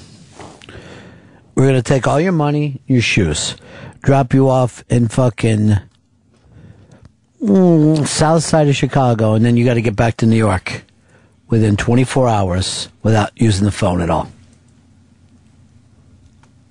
And I think once you got here, you'd be fucking totally cured. What if I didn't make it in 24 hours? Then there would be penalties, Tom. The worst penalties that you could imagine. We would hurt one of your nieces. Like any good therapist, I would break your niece's fingers. Extortion therapy. Autographed copy of Albert Brooks's brand new book, 2030, all coming up. 1 o'clock, we'll let you know how you can win it. Maybe we should even let them know how we can win it before then. Whenever you're ready, we'll let them know. A lot of people enjoying the Albert Brooks book, 2030. And we'll be doing book club at 1 o'clock coming up in just a couple of minutes. Well, the director of Project NIM, the craziest fucking movie you've ever seen. It's a documentary. Yes, it's about this crazy chimpanzee, but more likely it's about the people who end up with this chimpanzee. And it gets crazy. Hippies and scientists and... I am telling you, yeah. Hippies, scientists, fucking half gangsters. Oh, my God. I don't want to even give anything away, but I feel like I should. So you don't think I don't want to go to a boring documentary. It's fucking crazy. Yeah, the Post gave a bunch of shit away. They fucking spoiler alerted it. The Post spoil everything. Yeah. They're like Roger Ebert with a movie review. Yeah. It's like, this is exactly what happens, and here's how it ends. I read Roger Ebert's review of Titanic, and he said, you're going to cry so hard when the guy fucking lets go of the door, and she lives and he drowns. Oh, Roger. Trust me on this. God. Where does he get off? I think it gets off on the L. Be a sight. So we'll break here. We'll come back, Project NIM, and after that, we set up book club. We want to tell the people how we win book club. You go over to 202 Friends. We want to see actually how creative you are for this book. Write a review on Amazon, link it to 202 Friends, and one of those folks will be getting the review. Now, Peppy Hamburger, you going to be writing a review? Yeah, I'll write a review for 2030. I'm dying to read yours. Because I've never read anything that you've got longer than a schedule. Speaking of which, make sure we play that Mike Zito song today. Okay. And I want you to, work something out for him next week, too. Will do. Mike Zito in town. Rocking it big time. Rocking New York like you, Lou Reed used to. Fuck yeah. Fucking taking these streets like Q-Tip. Mike Zito Band, what up? So head on over to 202 Friends. Your chance to win a signed copy of the Albert Brooks book. And I got news for you. This is something I like to have myself. That way, if people go, well, you haven't done anything with your life, I pull out this book, I go like this. Well, here's a signed copy by Albert Brooks. So who hasn't done shit with their life? Me or you?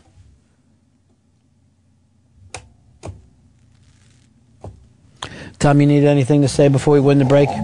No, I guess I'm good. You want to show up later after all the fun? Bring us back down? Probably would be best. We can't wait. Back just a couple minutes with the director of Project NIM, the new documentary about when Americans tried to teach language to a chimpanzee. They actually taught him over 100 words of sign language. Sick. Including me want joint. And more tit, please. Who would let him... Seriously, you're going to put a chimpanzee on your fucking breast? I guess it's kind of like a human. I mean, I've been with some sick women before, but I'll fucking draw a line. I'll go like, you fucked a what? Monkey sucked my titty. Well, if she's like, I don't know, I just wasn't into it. I'm sorry, I don't have monkey dick. Maybe that's what... maybe you want to get back. Here's a banana. Go call your old fucking boyfriend. You just, you're banging her and you hear me. She's making like fucking cheetah noises. What was that for? Oh, nothing. You're fantasizing. Right back, the director of Project NIM. By the way, he did one of the great documentaries of all time. I think he won an Oscar for it, didn't he? Yeah, he won the Oscar that year, yeah. About the guy who climbed the tower. So what's the name of that? Man on Wire. Man on the Wire. This is about, I don't know how he always gets this great old stuff from New York, but it was, so he wins an Oscar, Man on the Wire, about the guy who put this up on the Twin Towers and walked back and forth. It's an amazing documentary. It's awesome. This is his follow-up. It comes like 5 years later. He works like 5 years on these docs. So I'm not fucking, when I say working on docs, I don't mean like over in Jersey, like the fucking people Hicks. Oh. He's doing real good. He's working on the docks. Not like that at all. He's great. This is an amazing documentary. I want you to go see it. Back after the jump, it's the Ron and Fez Show.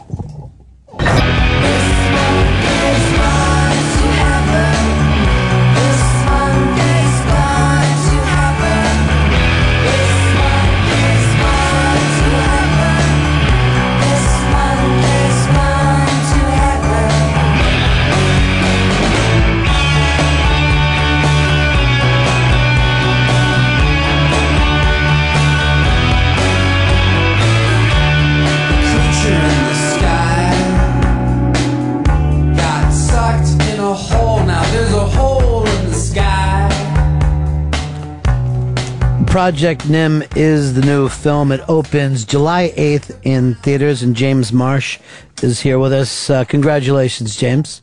Thank you. What it's such an incredibly strange story, isn't it? After all these years, it's still an incredibly wild tale from beginning to end. It certainly is. It's the story of a chimpanzee, and we follow that chimpanzee throughout his life, from the moment he's born until the moment he passes on to chimp afterlife. So yes, it's an extraordinary journey he takes in our world. He's basically taken from his chimpanzee mother when he's born, given to a human mother to bring up as if he were a human child, which is an extraordinary idea in the first place, and how that plays out is very unexpected in the course of our story.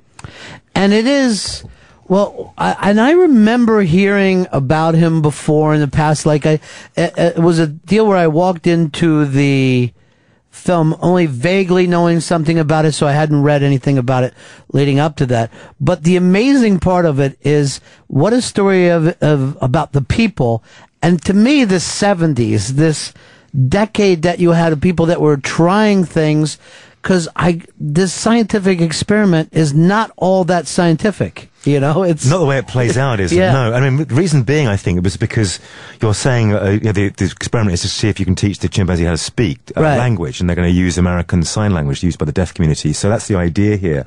But what they don't reckon with is that if you're asking a group of people to kind of be a mother to a chimp or to have a relationship with them, that involves their emotions, and those are very unpredictable. As you say, the film is focused as much on the sort of comings and goings of the human world, and that drama that's playing out around the chimpanzee as it is about the chimpanzee itself. And some quite strange things happen in the course of this. It really does, and it plays out like a novel. And the interesting thing about Nim is I think that the people project something of themselves on him. So the people that want a party see him as a party. People that are looking for family see him as family. Sexual people see him as very, very sexual.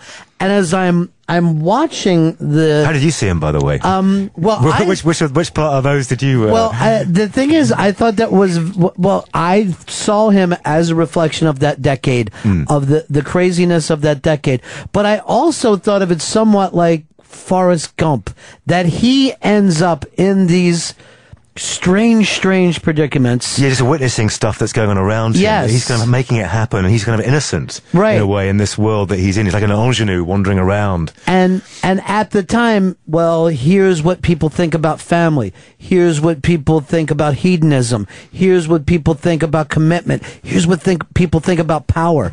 And what was really interesting is that you've caught up with so many of the people long afterwards. And I don't think that their opinions have changed. I didn't see a lot of people going, wow, was that, what were we doing back there? Well, to be fair to them, I mean, I didn't give them the benefit of hindsight. I wanted to tell you the story as it happened. So I deliberately excluded any sense of what people think about it now. I wanted to put you in the present tense of the story. So, you witness it at first hand, event by event, action by action.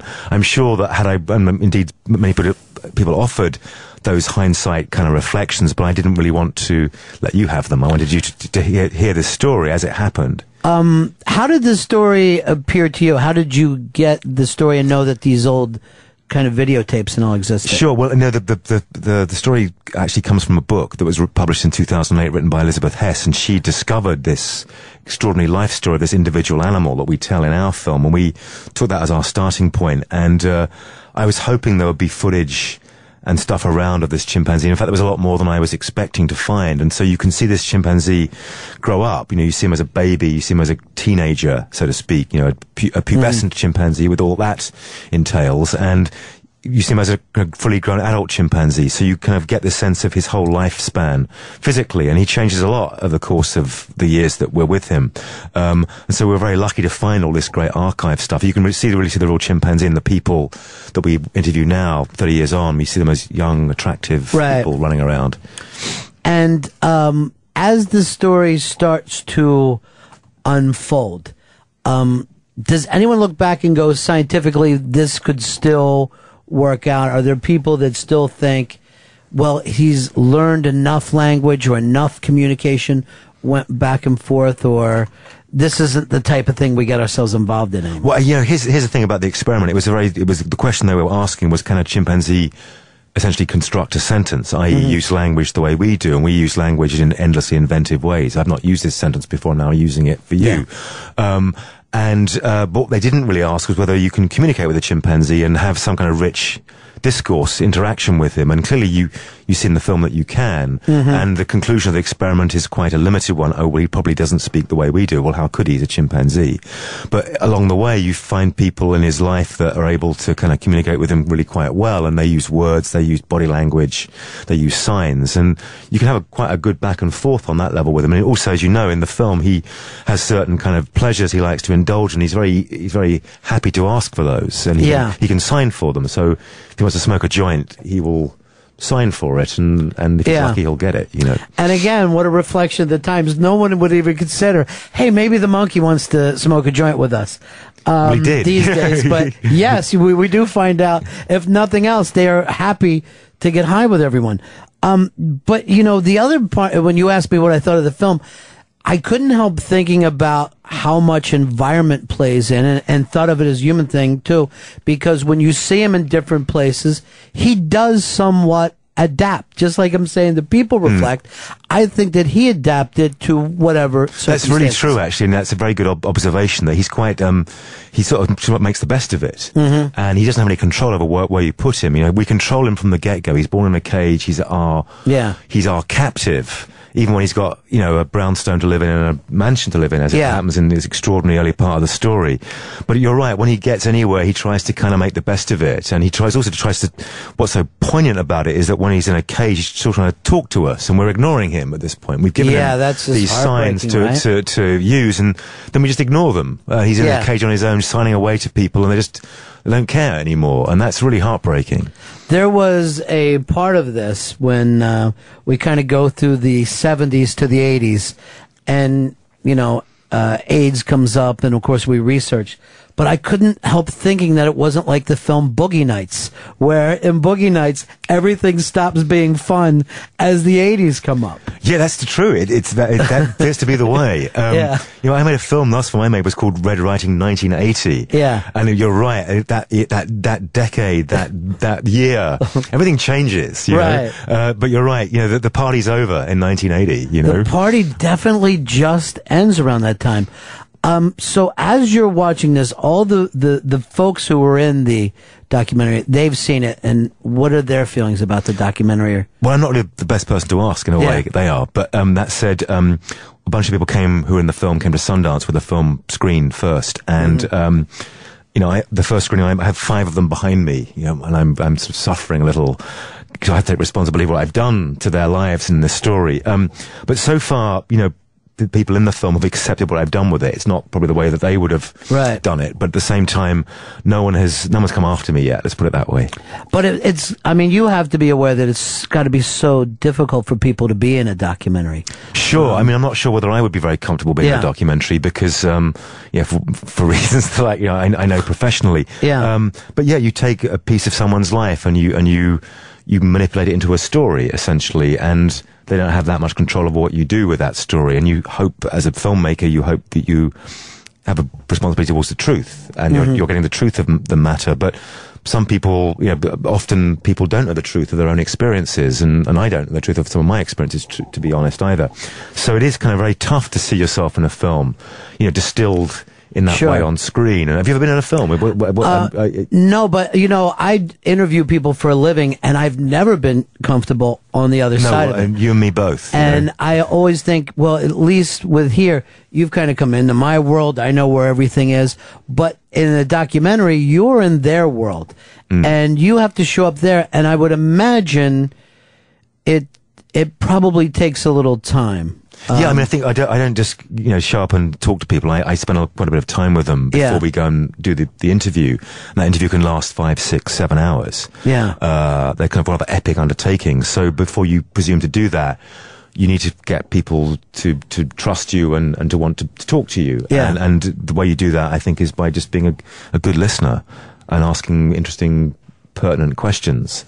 So you don't just kind of jump in and say, tell me your life. Even in America, you can't do that. No, but people are ready. I mean, we could walk outside right here, right now, and people are ready to jump. They'd be queuing up, wouldn't they, to be on your show? It is always amazing to me of how people know how to be on television. If a fire takes place, the news shows up, and people will take the mic and do a great job. Something extraordinary happens in their life, they can go on the Today Show, the Tonight Show, and do fine.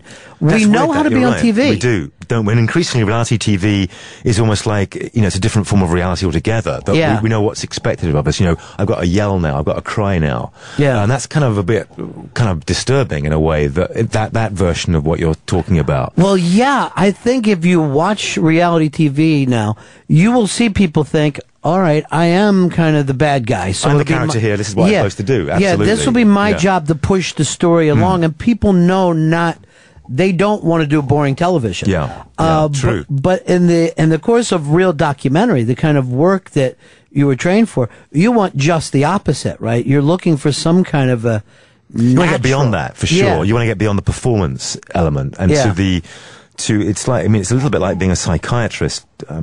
I can't believe I'm saying this, but where you're trying to get beyond the superficial issues to get to the bigger ones. Yeah. And the reasons for things and the motives for things, as opposed to just most people who tell a story about what's happened in their lives, they told it maybe 5 or 6 times already, if not 100 times already. Yeah. And therefore you want to break down that familiarity, the mythology that you create around yourselves and your events in your life. And that was particularly true of Man on Wire, which, was a very different kind of film, which I made a few years back, to get beyond the mythology of this event to the real feelings involved took some time, and I had to break down some of the people to get them beyond that familiar telling of the tale kind of idea. Yeah, and particularly here in New York, where people had their own mythology. They do, don't they? And there was so many people who said they were down there and they saw, it always happens that way, that people will change it for their life in their mind. I don't know whether it's to make themselves a better character, because I don't think that you wake up in the morning and decide, I'm going to lie and put myself in that event. No, but you gradually move towards a kind of more mythical version of your own story. Yeah. And, it's the legend is always more interesting than the reality. Print the legend. It does become that. It's funny because I was on the air here the night of 9/11, and now I don't meet anyone who hasn't said they didn't hear the show or whatever. And quite frankly, didn't hear the show. Quite frankly, the oddest thing is, I think a lot of people have taken the next 3 months worth of shows and kind of made that stand into that one perfect show. And I've never went back and listened to it because you mustn't. I mean, you shouldn't, because it's a sacred thing that you did there. Whatever you did that day, that responded to that event, is a sort of sacred thing, and you shouldn't second guess it. It happened because it happened the way it happened. And, I was here in New York. I lived in New York at the time, and, we all have our version of that day and what we saw and what we didn't see and what we wanted to see and maybe, now think we have seen. Right. And it begins to interact with what you see on TV, particularly an event like this where you see, I saw one of the towers fall down with my own eyes, and the first one I saw on TV. And it's a really strange combination to see one on television, the first one, and the second one I saw. Right. And I've sort of basically confused the two in my own memory. I'm exactly the same thing. And I even remember that day, because I was at an angle. I actually went running looking for my kids that day. I had to go to a couple different schools. So I didn't see them come down. It happened all during it. But looking up and seeing them on fire and thinking to myself, how much does that look like a movie? I mean, I actually thought to myself, boy, that Jerry Bruckheimer is better than I thought, because I'm somewhat prepared. But see, that was, dare I say, and I won't put it this way, but that was what the idea was to make, from the terrorist point of view, to make this vast, epic image. Yeah. That's what that seemed to be the idea of this, was to kind of give you it for real. And it was very much informed by a movie sensibility, that whole business, for better or for worse. And it's it's an utterly hateful and evil thing to do. But that's what they were striving to create, was an image. And you're right, we're informed. And, it's very hard now to see destruction in a Hollywood movie when you've seen it for real. Yes. And yet we haven't lost our love of watching our planet destroyed. No, it be destroyed over and over again in movies. Every single year we get 3 or 4 big budget, and there goes the Hollywood side again. That one's down. Again? Chicago's gone. Right. In New York, okay, it's New York's turn now. And yet we still find there's some kind of happiness about that. Well, some kind of vicarious thrill in it not happening, I guess. That's how it works, really. There's a very interesting discussion about why we enjoy seeing spectacles of cruelty and destruction. And I'm sure part of it is because we know it's not real. Well, but when you've seen it for real, it changes your view of that. I It think. changes everything. Now, you come up in a world where, all right, we make things for the screen and for television, and, you know, so we react to that. But now we're down to YouTube type things where everyone in the world is waiting for something stupid to happen so they can get that onto YouTube and go viral. Everyone's kind of a small filmmaker, short filmmaker. Yeah. It's stunning. It is. I mean, the only hope you have for my own profession is that most people aren't that good at it. No. So it's one of those things that, you know, it's like often models become photographers because they think, well, camera, I can do that. I pick it up and just shoot with camera. I'm going to be a photographer. And I think often that's the sort of case with filmmaking, that somehow it's a very easy thing to just point a camera and you'll make a film, and it actually is a bit more difficult than that.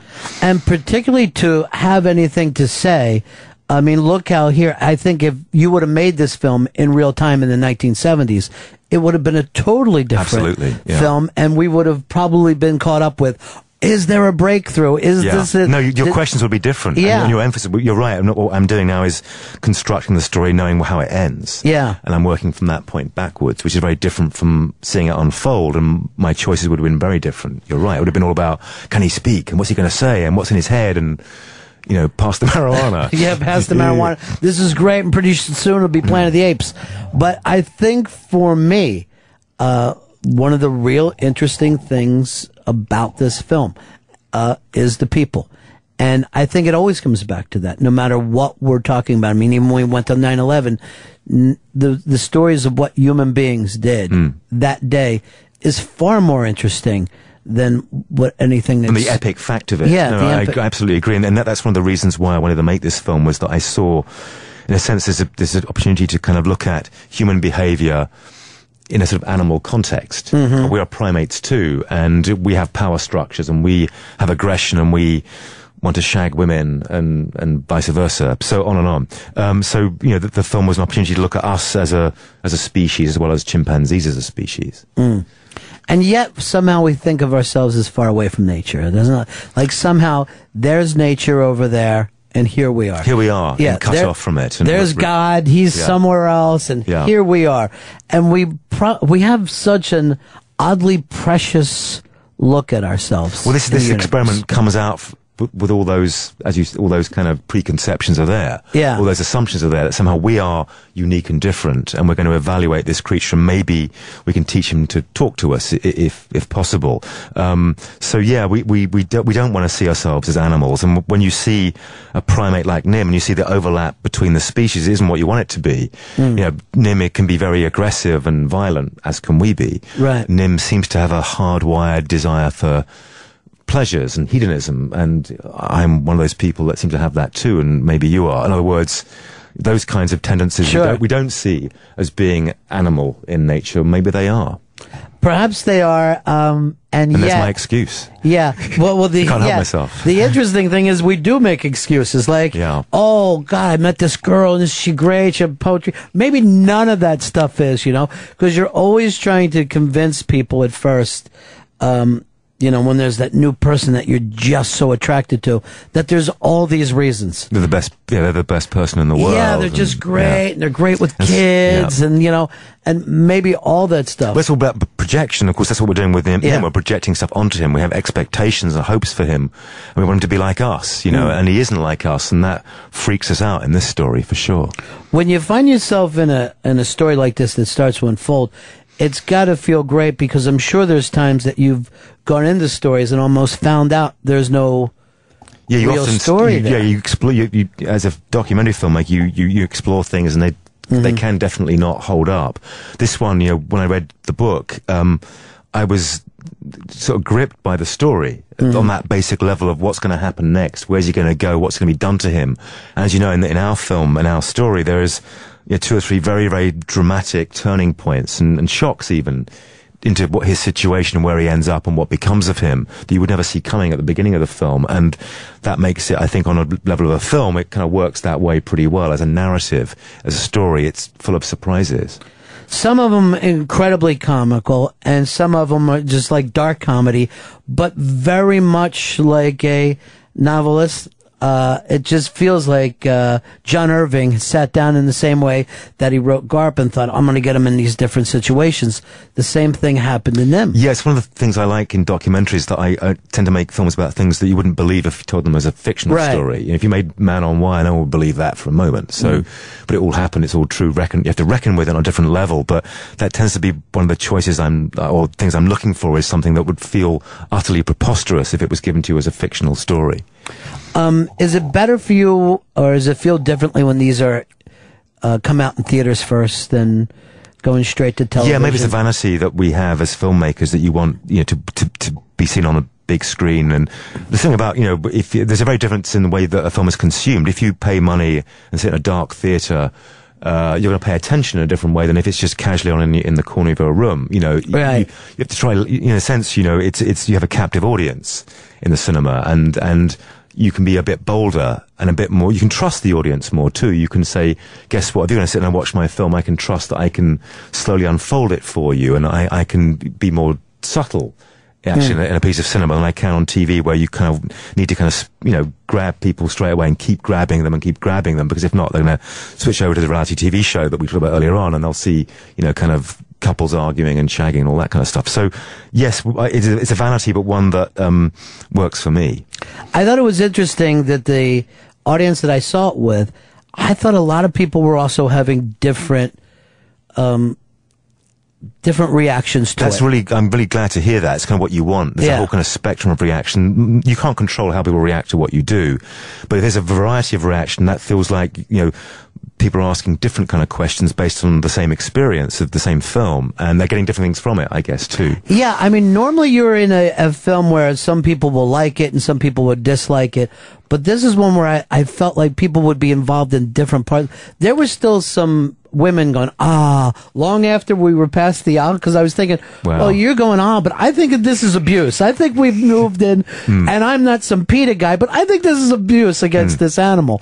So it was really, really interesting to sit there with that crowd and have people go back, and there, you know, people would start and get angry at different parts of this.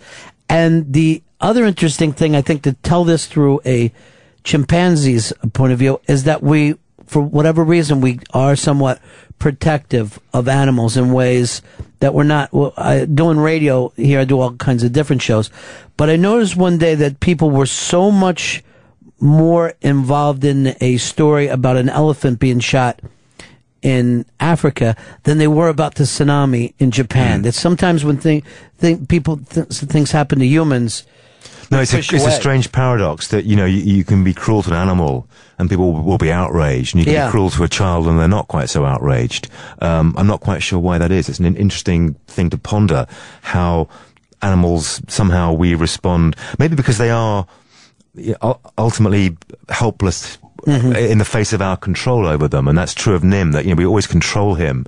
He has no say in his destiny whatsoever, and there's something that I think we have a sympathy with that predicament. Right. But you're right, there's something kind of not quite right about our reaction to animal cruelty as opposed to human cruelty, and how one we can respond to and feel strongly for, and one we maybe not so strongly for. That's weird. I'm going to be so interested to hear people's reaction to this, and I purposely haven't given away many I'm very glad you didn't, because I think, you know, there's a story here that it really does take you by surprise at certain points, and you're not, you know, where you're going to end up with it. And it's a journey he takes in our world. There's this chimpanzee, and so I've tried not to talk too much about the details of the the revelations and twists in this story, because there's some, you know, I think it's better to see a film and enjoy it with the surprises available. I think that you have to, and I was really happy that I went in knowing as little. I mean, I'm glad that I didn't read the book, and I noticed she only was in the film with you in the early stages too. I mean, you kind of moved his story out of where the book was. No, we also had people who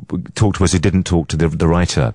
So we were able to kind of explore different parts of the story that Elizabeth wasn't able to get to. We had one particular character who's very important, the second mother he has, Laura Ann Petito, who didn't give an interview to Elizabeth Hess. So, it's definitely the shape of the story is all in the book, but the details and also seeing the people and seeing the chimpanzee in the film is, you know, a sort of just a different kind of experience and reading about him. It's an extraordinary story. James, thanks so much for coming in. That was fun. It was a pleasure. Thank you very much. It was really great talking to you and just knowing the way that that you do this work. It's amazing. Project NIM, it's opening July 8th all around the country, and I'll make sure I give some more details to that. Thanks so much for stepping in. The Virus. The Ron and Fez Show.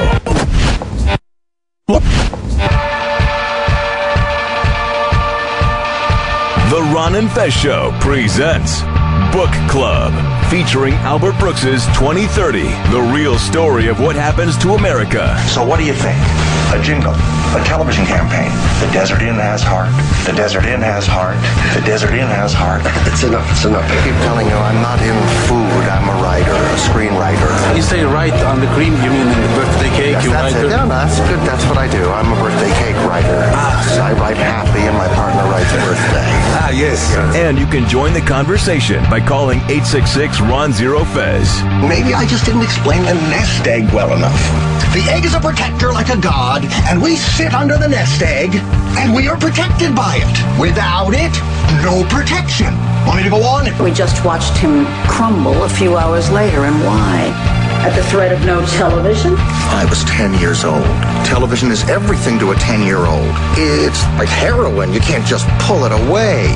And I never wanted to watch television. My parents made me because they wanted to go out, and I got hooked. Don't talk to me like that. I come from New York. Yes, I know, and you don't want to go back there because as soon as you land, people steal everything you've got. Now, I resent that.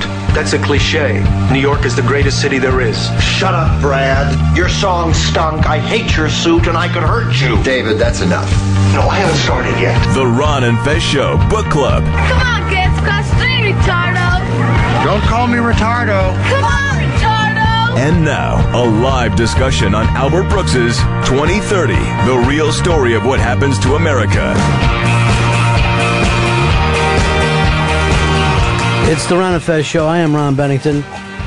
We will be talking for the next hour about Albert Brooks's brand new book, 2030, the real story of what happens to America.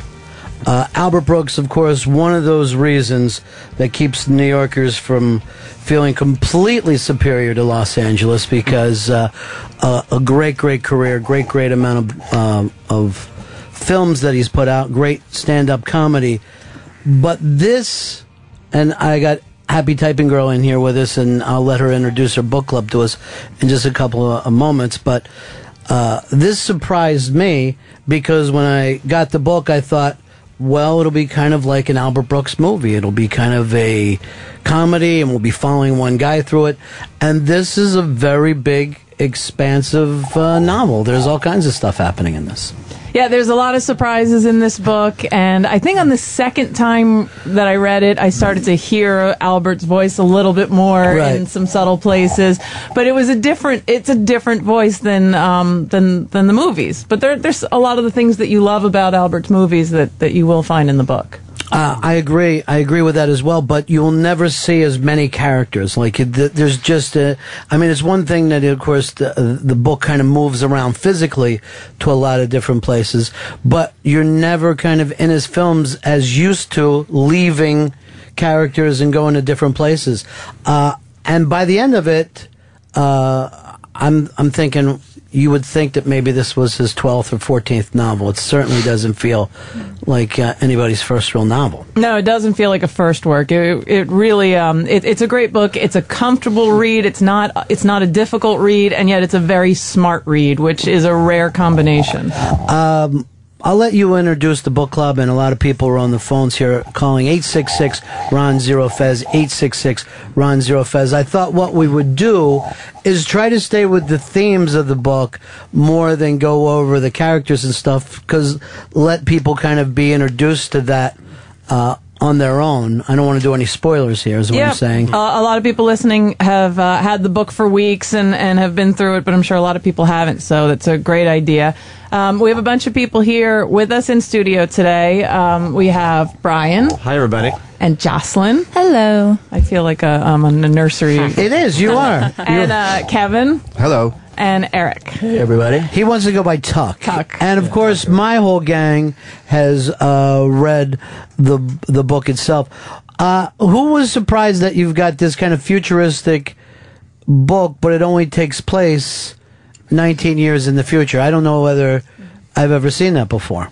Yeah, that was actually a kind of an ambitious way to go, because he could have said it so far in advance that anything was possible, or it could have been a present day thing. He sort of split the difference. So the technology was just a little bit past where we are. Just a little bit past, and the challenges that we have right now are a little bit past. I mean, this is like what will happen with everything that's in the news today if it doesn't get corrected almost immediately. Exactly. Even though it's in the near future, it's about today. For me, it was about today. But you get to have the fun of, Albert Brooks is just so inventive with coming up with things that don't exist right now. Right. And that was one of the really fun parts of the book. But normally if you get that in a sci-fi book, it's just, you got smoke pants and they're wearing different things. This stuff, we are probably fairly close to most of this stuff actually being done in 20 years. I mean, 20 years ago, you wouldn't have thought of people texting, and it took place kind of gradual.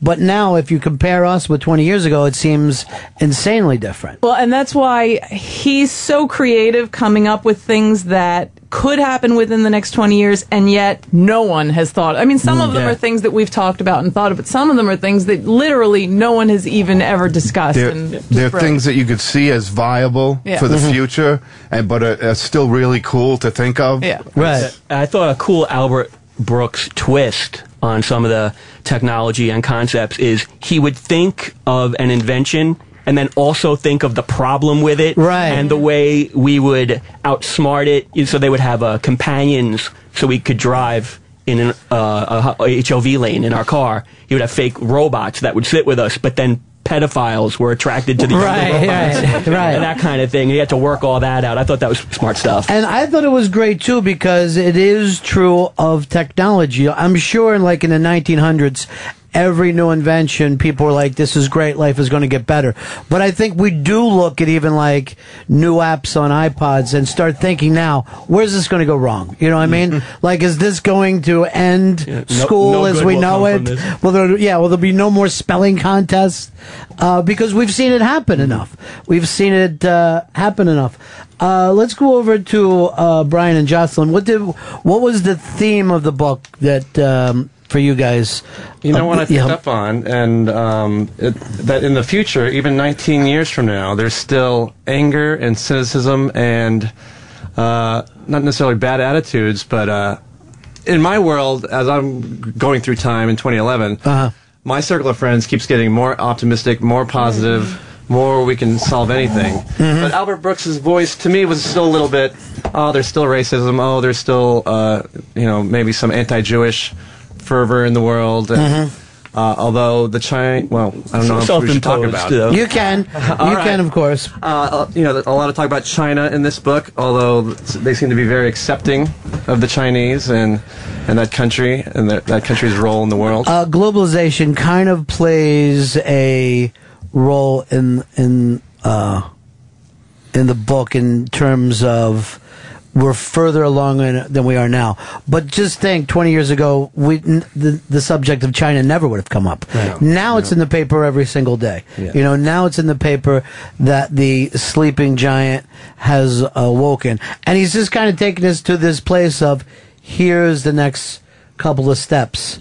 Yeah, one of the things I was curious about is how much research he did or didn't do into developing technology and politics and all that, because there are things in the news that are happening now that were in his book, and obviously he wrote it I think yesterday. He's just so creative with that kind of thing. I thought the way he handled, in Defending Your Life, he handled that so creatively, and it wasn't heaven and it wasn't earth. It was idealized Earth that you could relate to. Right. You'd want to be there. You didn't want to die. You just wanted to be there. And I think maybe he kind of did a little bit of that.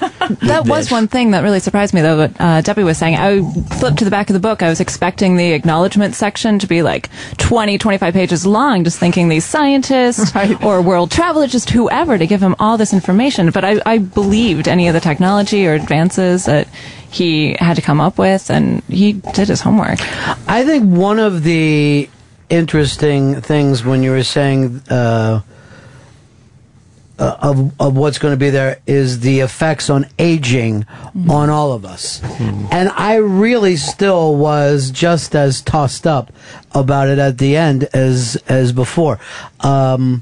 We are living longer, and it was interesting that Albert was also bringing up what is the problems of that. Not just on the people that it happens to, but what happens to a whole generation who has to wait longer and longer and longer before they get their shot. And that's already happening. Yeah. So that was the one theme that started to really scare me, because I could envision that kind of happening.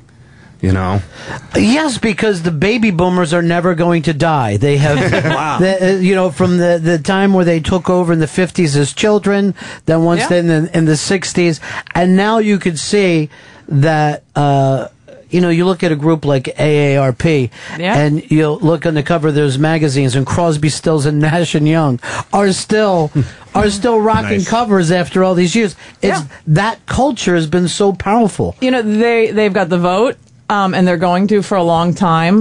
They've got the political action committees, and they're going to for a long time. And like you said, the companies that are creating things for consumers are going to be looking at this large group of consumers, which luckily I'm not that far away from, so I can get the benefits of it. Well, yeah, there's certainly benefits to it. You know, there's certainly benefits to it, but you could see... To living longer, you mean? Yeah, there's benefits to living longer, and there's actually probably benefits to a society to keep people longer. You know, there's more chances of wisdom. But to have people not be able to have their time when their physical bodies tell them it's their time. You know, when you're supposed to be the warrior, when you're physically supposed to be the warrior, it's a tough thing to hold on and wait for your shot. You know, it almost is like, are we setting up a country of Fredos, you know, that never get their opportunity? Yeah, and it's something that happens now where we have, you know, groups of people who are unhappy because, you know, they're not getting something they want. And then the people who are, and the people who are in the power is saying, yeah, but we're right. It doesn't even matter if you're right or wrong. If you've got some angry people, you have a situation you've got to deal with. You know, and in the book, the angry people, they're not always right or smart.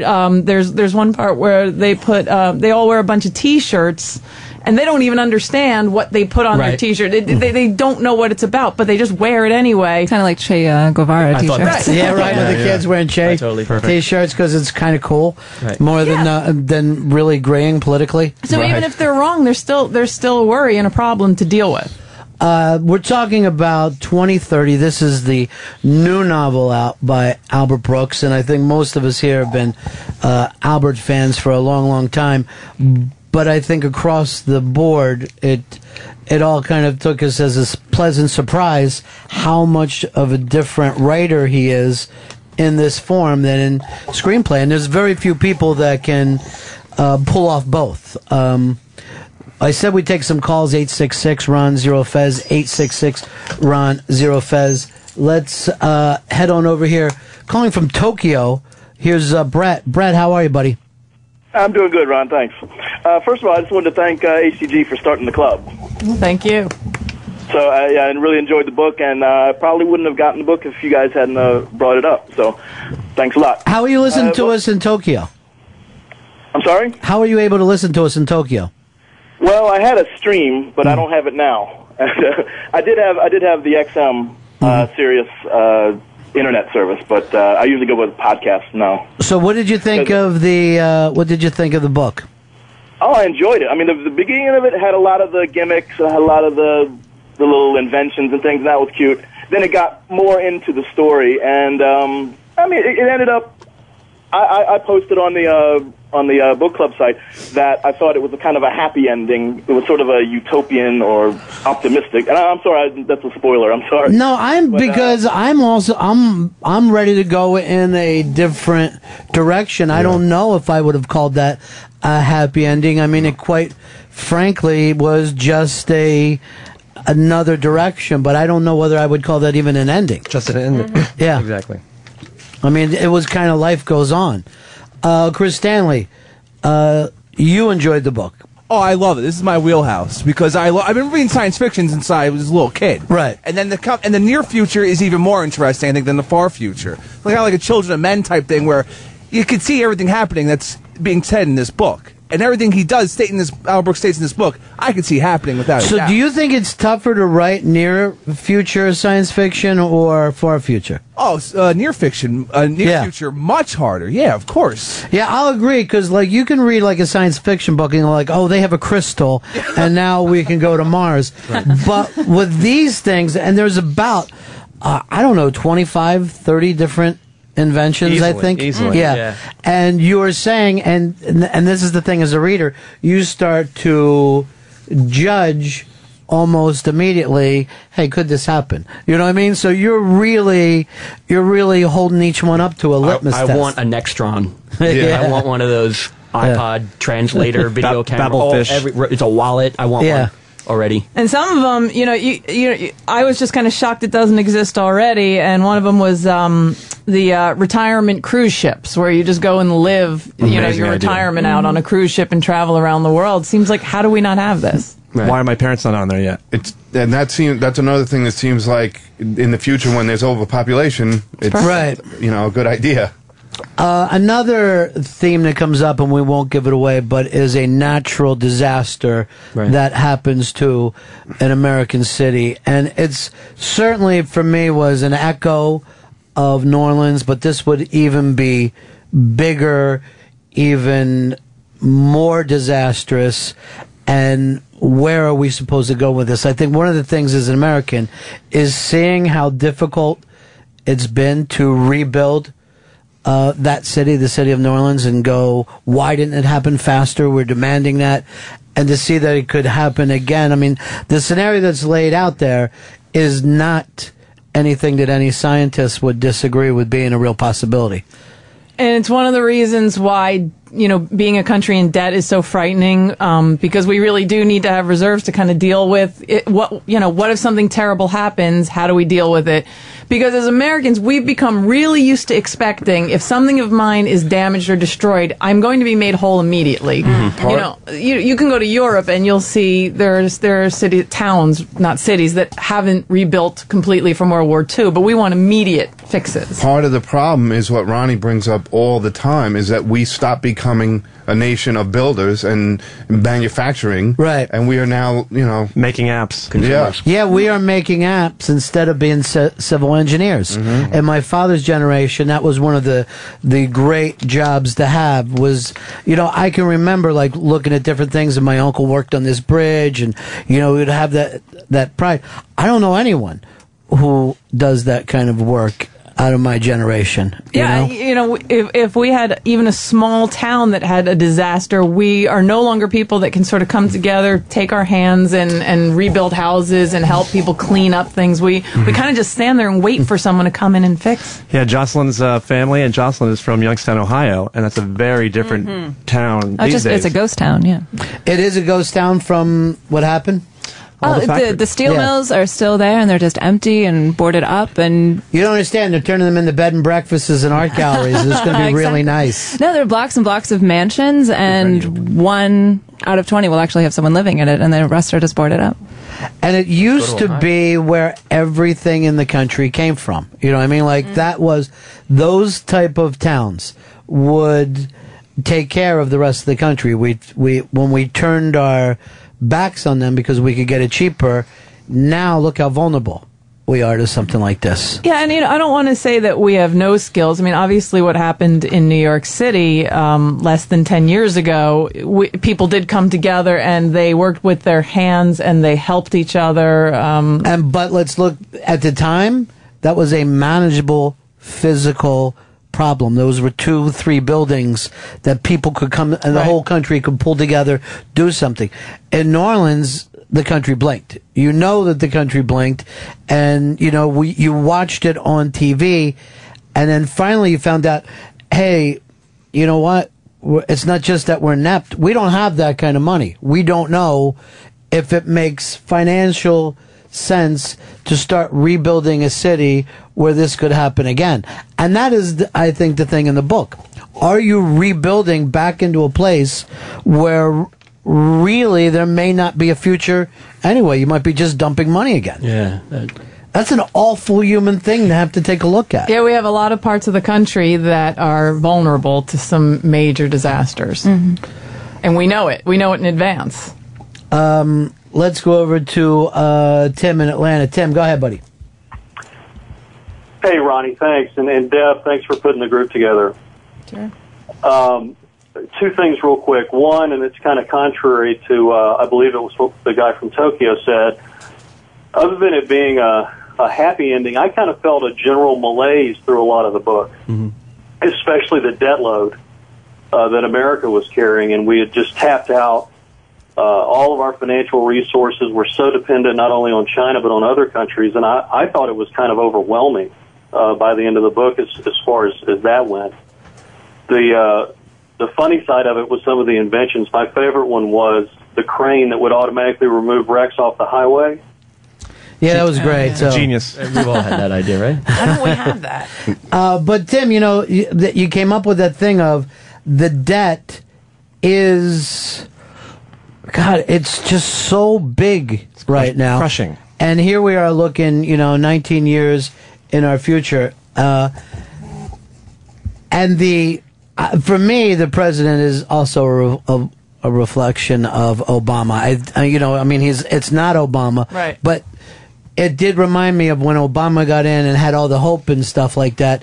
And then the reality that came into this is A, you can only do so many things, and B, he didn't exactly sign up to be that kind of president. He thought he was going to be a social president and everything was about social change, and then he stepped into a time where it was all about economy. I pictured Obama throughout the entire Me book, too. even though he was described as a completely different looking guy. Debbie and I had a little back and forth because she said he went in and backed off his promises, and I said he really made no promises. He got in because of a racial slur, basically, and then he just had to just keep the country afloat. That's all he could do. Well, not so much his promises, but he had some policies going in that he said, this is what I believe. These are the things that I believe in. And once he got into the presidency, and I'm sure this happens to all of our presidents, two things happened. Number one, he realized there's so much going on with the day-to-day stuff I have to keep up with that I don't have time to introduce my new ideas. And number two, you become afraid of public opinion. If I do this, people are going to get mad. He mentions that in the book directly, where he says, why would anyone even want to be president? You certainly can't start any good programs or initiatives. All you can do is hope to not say anything controversial and not increase the debt. You can't promise to lower it because that ain't happening. All you can do is just hope to stay out of trouble. And I think Albert Brooks really drives it home with President Bernstein's kind of, I don't want to give too much away, but the arc of his career, how he starts out as the Obama, but towards the end of the book, when he's campaigning against his rival, he's kind of turned into this McCain figure where he's forced to make these xenophobic statements to try to get any attention. Because anything to win, right? Just at a certain point that, idealism will go out the window for these guys. Right, yeah.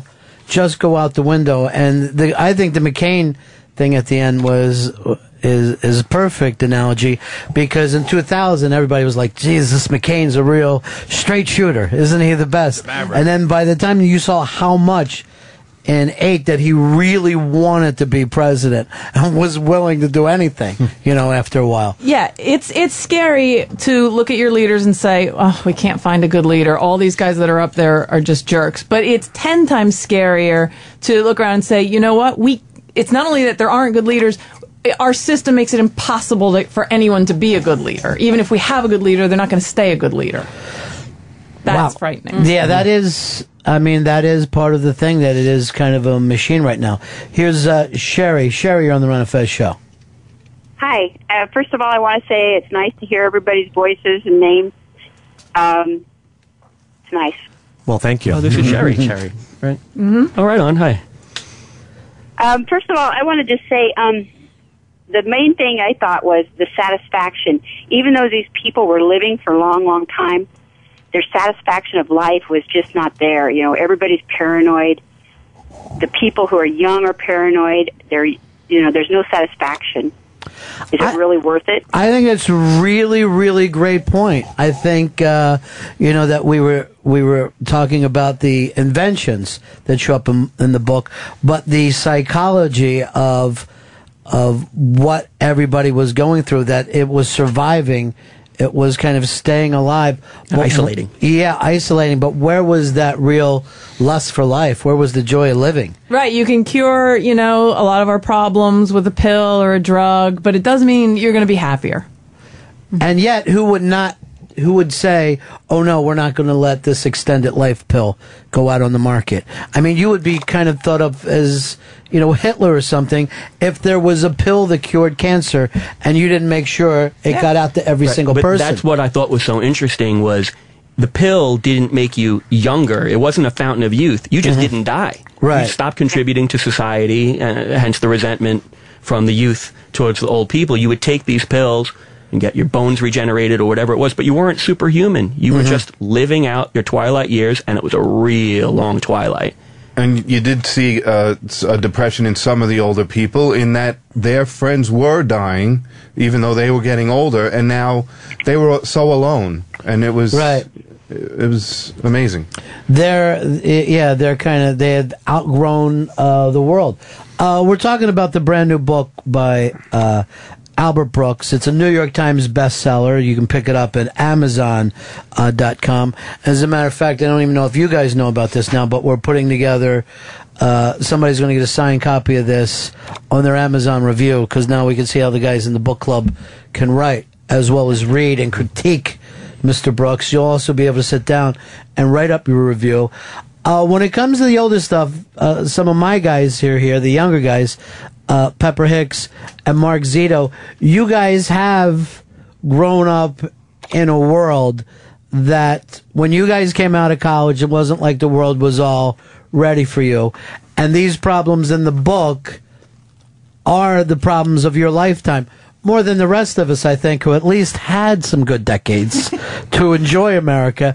But you guys have kind of grown up with this shade over top of your generation. Yeah, it's true. And one of the things about the book that was disheartening was it seems that years in the future they're having just as much trouble with them as we are now.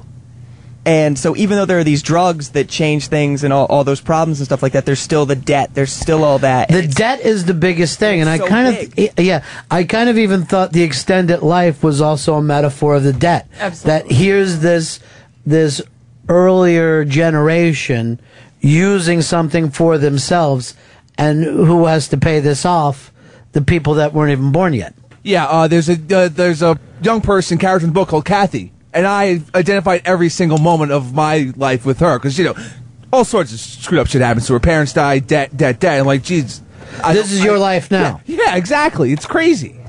When your parents passed away, you felt like you were left with all this kind of stuff. Exactly, because there was no health insurance. No one was thinking ahead, and there was no life insurance. So now all these bills dropped up on top of my head, and I got to pay them. Can I tell you something, Kathy? We still love you. I want you to know that. No, you're not alone, Kathy. I need my own Max. It really, we definitely need some kind of a huge jerk at the wheel here. I mean, you literally have to look at this, that where we are going as a country. And, I mean, the president's moving around right now the same way that, that you'll have to with a Shylock. You know what I mean? Like, you're making really, really quick moves just to temporarily put off some of this debt that we owe. Well, it's crushing. One of the problems you have is, even when people come up with solutions, if there's one group of people that will be negatively affected by the solution, even though everyone else is going to be better off, just one group of people, we won't do it. Yep.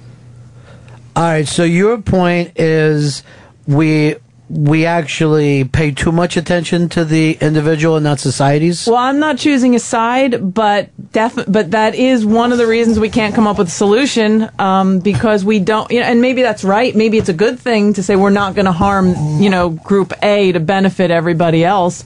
but it makes it impossible to come up with any real creative answers. Because we no longer, at the time, when we put the highways through the country, right? We went through people's farms that weren't for sale. We used to knock houses down. But you haven't heard about any of that kind of stuff for like 20, 30 years. But there's huge parts of the Bronx missing because the highways needed to come through. We would just displace thousands of people. I don't think you could probably pull that off today because of lawsuits. Yeah, and you could take either side of that argument. Absolutely. We were just talking about this over the weekend because we were at Kenilwood Lake in Connecticut, and that's a man-made lake. It used to be a valley with a town in it. So there's churches down there, there's graveyards, there's a whole town. Right. But during the Works Progress Administration, I think, they made all those man-made lakes. It's kind of creepy. Yeah, it is. But you forget that, but they barreled over a lot of people to get that done. And I think that was your point, is that the government can't make any fast changes now. Right. And it's great that people are more protected, but the consequence of it is we're not going to come up with solutions. Here's Girl Hicks. We're talking about 2030. This is Albert Brooks' best-selling novel, out now. You can pick it up on Amazon.com or check him out at albertbrooks.com. Girl Hicks, you're on the Ron and Fez show. Hey guys, how's everybody doing? Hey, sweetie. Good. Hey. The debt theme of the book was just totally, not to beat a dead horse, but was totally depressing. And to the point of, should we sacrifice one group to benefit the masses? I think if someone came up with a decent solution to the debt problem or any other problem, and then said, look, this is going to affect you, Group A, for a while, and it's going to suck for you for a while, but in the long run, it's going to be better for everybody, and it will get better for you. This isn't a forever thing, but we need to do this to fix it. If they had the balls to actually say something like that and really, just be honest with us, we might be able to get something Well, let's go back. The last president who ever attempted that was Jimmy Carter. When Jimmy Carter talked to the country and said, look, I want you to, we've got to turn the heat off. I want you to wear a sweater. No Christmas. They couldn't wait to vote this guy out. They brought Reagan in, who said everything's going to be great and we're America and we're going to, and that's the kind of leadership, whether you like it or not, your fellow citizens want. They want the guy who's selling you a better tomorrow. People are not going to vote for the guy who's going to necessarily tell them hard truths. And nobody wants to take that stand. Nobody wants to take the stand and take the risk of someone getting upset with them, which is why I really loved, the passage of the gay marriage in New York was really exciting, because not only did it pass, but we had one person who was willing to stand up and push for it and say, I want this, even though it was going to turn some people off to him. A lot of people. And he had to really work people to get it done, but he just kept fighting. Yeah, and I love this. Even if it's an issue that I'm not in favor of, I really do like to see someone taking some risks for something that they believe is the right thing. It's unfortunate that nobody can actually stand up to that solution and take that risk. I don't know why one guy can't come along and go, I don't care whether you vote me out or not. Yeah. Okay? Here's my legacy. Here's exactly what I'm going to say. And if you want to, vote me out, that's your fault. That's kind of Chris Christie in Jersey. He kind of takes that attitude. Yeah. Yeah, and while I don't agree with his policies, I do like to see someone willing to take that attitude. All right, thanks for calling, Girl Hicks. Thanks, guys. Good to talk to you. Bye-bye. Zito, you wanted to add something? Well, yeah, I was just going to say, my generation, I think in particular, do vote on the ideals and stuff, and that's why we were so excited about Barack Obama and getting him in there and all the young people. But then you face these problems, and it becomes an issue of, well, where do we start? And that's I think, what disillusions a lot of people, because when I look at politics, I want to get involved. I want to make this country and the world a better place, but there's so much that it's just, it weighs you down. Well, the other funny thing is your entire generation is already weighted down with your own college loans. No. I don't know anybody in here, any of the younger guys, that aren't looking at 3 to 4 times their annual income in college loans. And I'm like, well, that's a hell of a job that loan got for you, huh? Anyone Something that pays 1/4 of what you owe. True. And then really doesn't get you anywhere ahead of anybody if you're else. really lucky and work really hard, you'll never pay it back. Right. That's a sad state. Yeah, I mean, anytime you want to make a change in the world with anything, you feel like you've got this giant just pile in front of you and nothing but like a teaspoon to start digging it out with. And then as soon as you start to take that teaspoon, you say, I'm going to do it anyway. And you start digging. Yeah. And as soon as you do, 3 people show up to tell you you're an asshole for trying to take that spoon and dig into that pile. And I think that's one of many very realistic touches in the book is that, I forget the percentage, but it's something like only 50% of people graduating high school in the book actually go on to college, kind of like it was 60, 70 years ago. Right. It goes back to that in 2030. Which actually may be the way to go. I thought at some point, though, that it almost feels like, look at Italy, look at France, look at England. At one time, they were all the big powers of the world. And it almost became kind of an odd relief for them when we took it over. Like, all right, now you police the world. Now you try to keep the empire going. And maybe that's our pass-off to China of, you know what, why don't you run with the ball for a while? I'm exhausted. As long as the person looking to take the ball isn't aiming missiles at you, then I think it would be a relief. Now we can focus and put our money towards some other things. Or start and have siestas and really, really long lunches. Let's go over to Billy. Billy, you're on with the Ron and Fez Book Club. Albert Brooks, 2030. The book's available now. Go ahead, Billy. What's going on, everybody? HTZ, good call on the book. Definitely a good book, good read. Thanks. I think, away from the topics of the book, something Albert Brooks did really interesting was, bring humanity in every one of these characters, I think. And each kind of, like a normal book, obviously they all have their own kind of story to tell, but each one individually, they show on humanity. The president and his relationship with the Treasury chick when she gets in there. What's her name? Susanna. Colbert. Yeah, Susanna. What happens with them is a very interesting way to go. And even the Chinese guy, again, I can't forget his name. Shen Li. Yeah, Shen Li. When they first introduce him, he's very. I can't even explain it, but you know what I mean. I don't want to give anything away. You know what I'm saying? No, I know exactly what you're saying. That with all these characters that he deals with, which was what kind of surprised me, because each one of them is like their own little movie. In an Albert Brooks movie, the ones that he's written and directed, you're basically following him. The other people are kind of there where he reacts to, but you don't go off and follow those characters. And this, in his novel, you're following all kinds of people. And I didn't even, the caller's right, I didn't even realize that there is no bad guy. Even, the one person you might want to point to as the bad guy isn't a bad guy. He's frustrated. Confused. Right. Yeah, you're not looking at... he's not an evil guy. Yeah, evil in the normal sense start out that way. Of what you normally have in stories. Most of the people I feel like are weighted down. Right. With the responsibilities of life at that time. And stupid and confused, you may not want to judge that person even as harshly as that, but stupid and confused is as dangerous as evil. Here's Don. Don, you're on Manifest. Don, we got you, buddy? Oh, hey, Ron. How you doing today? Good. I just a quick point I wanted to make. I think that the general public, I know me personally, am so cynical and so distrustful of the government that if the Lord himself came down and said, listen, if I raise your taxes by 2% to solve the debt problem in 10 years, it will be completely solved, I would sit back and go, I don't believe you. You're lying in somebody's fucking pockets. Whose are they? And I think that's the biggest issue that the whole country has to face. Nobody believes anybody at the top. Well, part of that problem why we don't believe anyone is because we have so much information now. Yeah. We're not a bunch of hayseeds.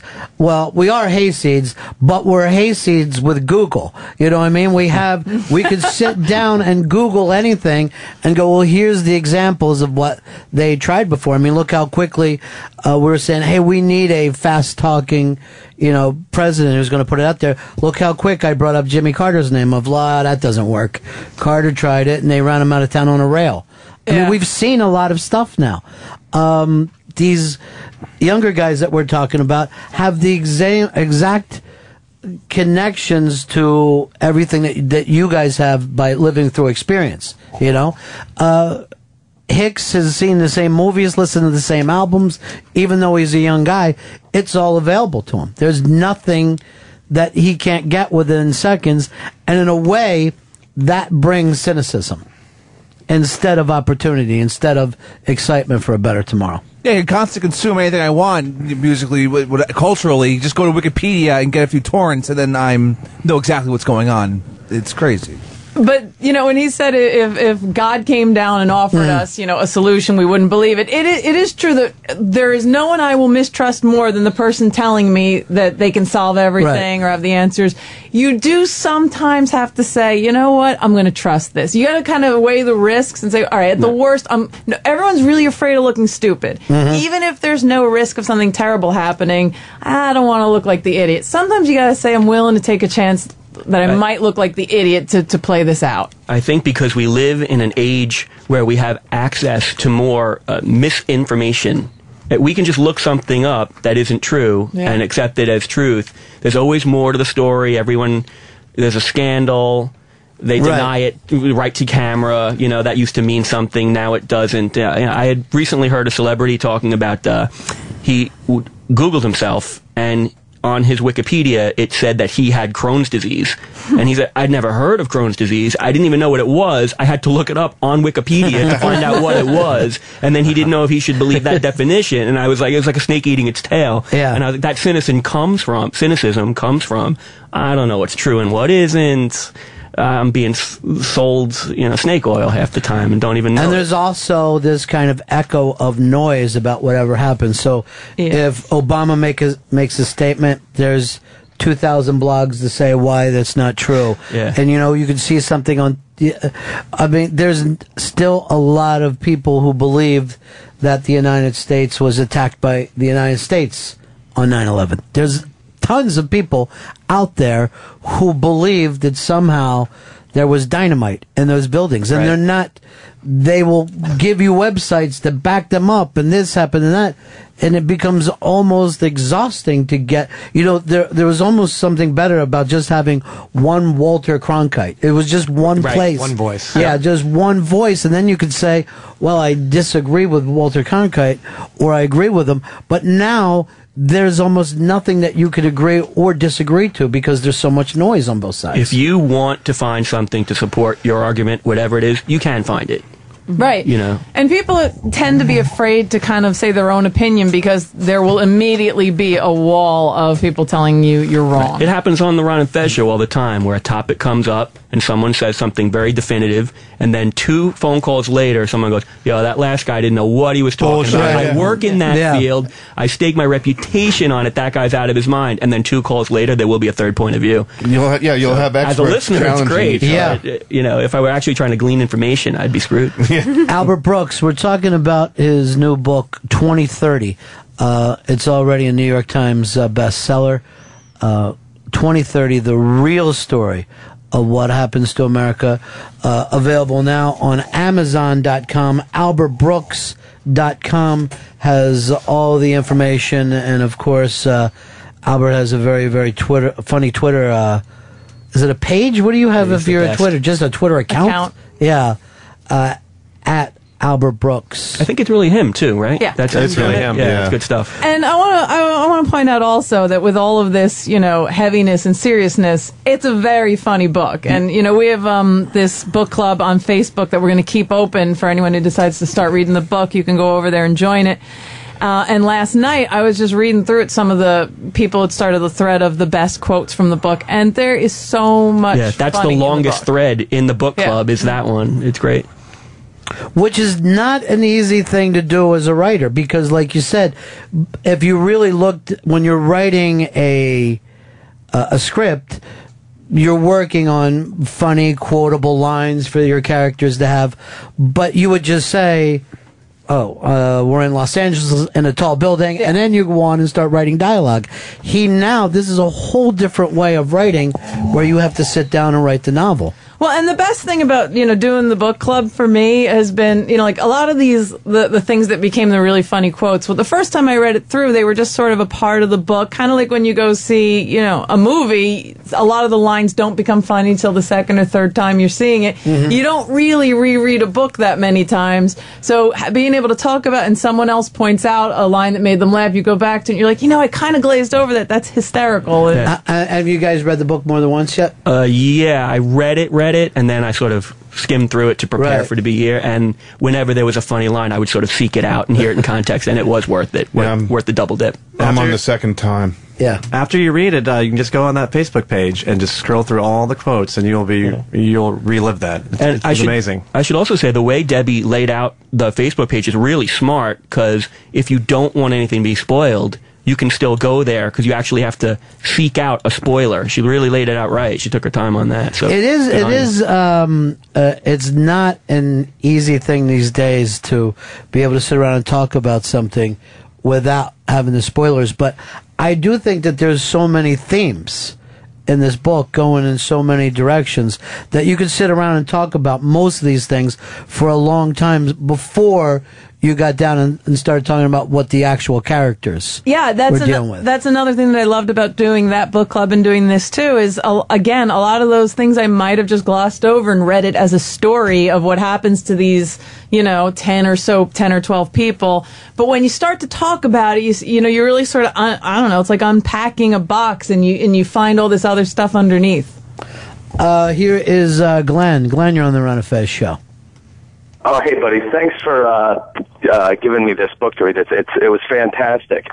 There was a throwaway thing in the book, and I thought it was the most important thing, was that he said that society took the airport rules and laws, and you weren't allowed to dissent in public. You weren't allowed to argue. You weren't allowed to get upset. And I really see that that's what's happening in our society is we are taking the lead from airport security because, you guys, to get into your building, you had to have your name in the system. You have to scan your ID. It's a nightmare getting into just a building, and that's post 9/11 security at an airport. Actually, it's a really, really brilliant point to bring up. Thanks. Here's the interesting thing. When they first put that stuff into the buildings here, we used to fight with them. Yell, don't stop me on the way to work. Mm-hmm. Who are you? What the hell? Yeah, you have nothing to do with, you work in this lobby. I'm 36 floors up. I've got, I don't work for you. I'm not hired by you. And now I just wear a name tag and I don't think about it. I just run the thing through. It does show that after this, it's almost a way of being indoctrinated, is that you will just start to accept. And now if you're in an airport and somebody's saying, who are you to ask me where I'm going or what? Yeah. You see that person as being the asshole. Where you used to be on the side of freedom, you're now like, dude, you're slowing us all down. Why don't you just give them what they want? Yeah, if you're driving, you see someone with anything even remotely signifying authority. If you're driving down the street and some guy has a hat on or has an orange flag and starts telling you that you can't, stop, you'll stop. You won't question, who are you to tell me I can't keep driving? And, if someone who kind of has something that looks like a badge comes and tells you have to leave your home and take only one suitcase with you, you just kind of get on the bus and you don't question it. And it's not just against people of authority. It's now to the point where they are so afraid of anything getting out of hand at all. You can't even have a disagreement in public anymore before they're ready to lock you up. Right. Yeah.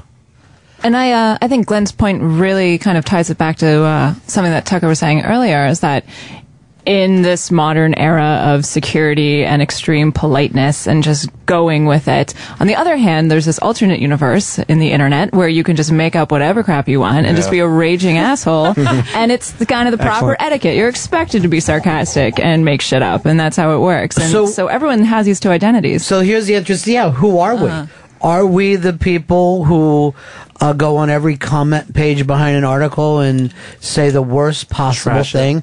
Or are we the people who just stand in line, quietly waiting our turn like good Russians. You know, we are kind of living both realities. Yeah. That's probably why we're being such assholes online, because we kind of feel resentful and embarrassed that we've given into just the anonymity. It's nothing more. We're basically people who just want to read the article, and there's a real vocal few that just can't wait to make a comment at someone's expense or try to get some heat by being shocking, you know. But is that some kind of screaming out, here I am, I'm here too? Yeah, you know what I mean? Like, I got nothing going on. I got so dig nothing me. happening at all. Yeah. Please write something mean back to me as quick as you possibly can, so I know I exist. They have this thing where sometimes you'll have an exchange with somebody and you'll walk away later and go, oh, you know what I should have said? You know what really would have been a zinger? Yeah. So you just log back on and type in your zinger. But, you know, won the war. I think it's ridiculous. I don't participate in that. No, it is. It's insanity. It's seriously insanity. We were talking outside before how RonFez.net, what used to be such a great, like, family-oriented site, it was awesome, and then it just got into that. But you know what's really funny is, like, there's nothing unique about that. No, Amazon's like that now. Go to the Pittsburgh Steelers site. You know what I mean? Yeah. Whatever it is, it's become this odd internet rage that's taking place. And, you know, now they're starting to call it, you know, bullying or whatever. I don't know whether it is. I don't know even how real it is. I know if, you know, I see any of that stuff about the show, I personally am just like, okay, fine. You know what I mean? Like, I would never take that personal. Let's go over here to Mike. Mike, you're on the Ron and Fez show. How you doing, guys? What can we do for you?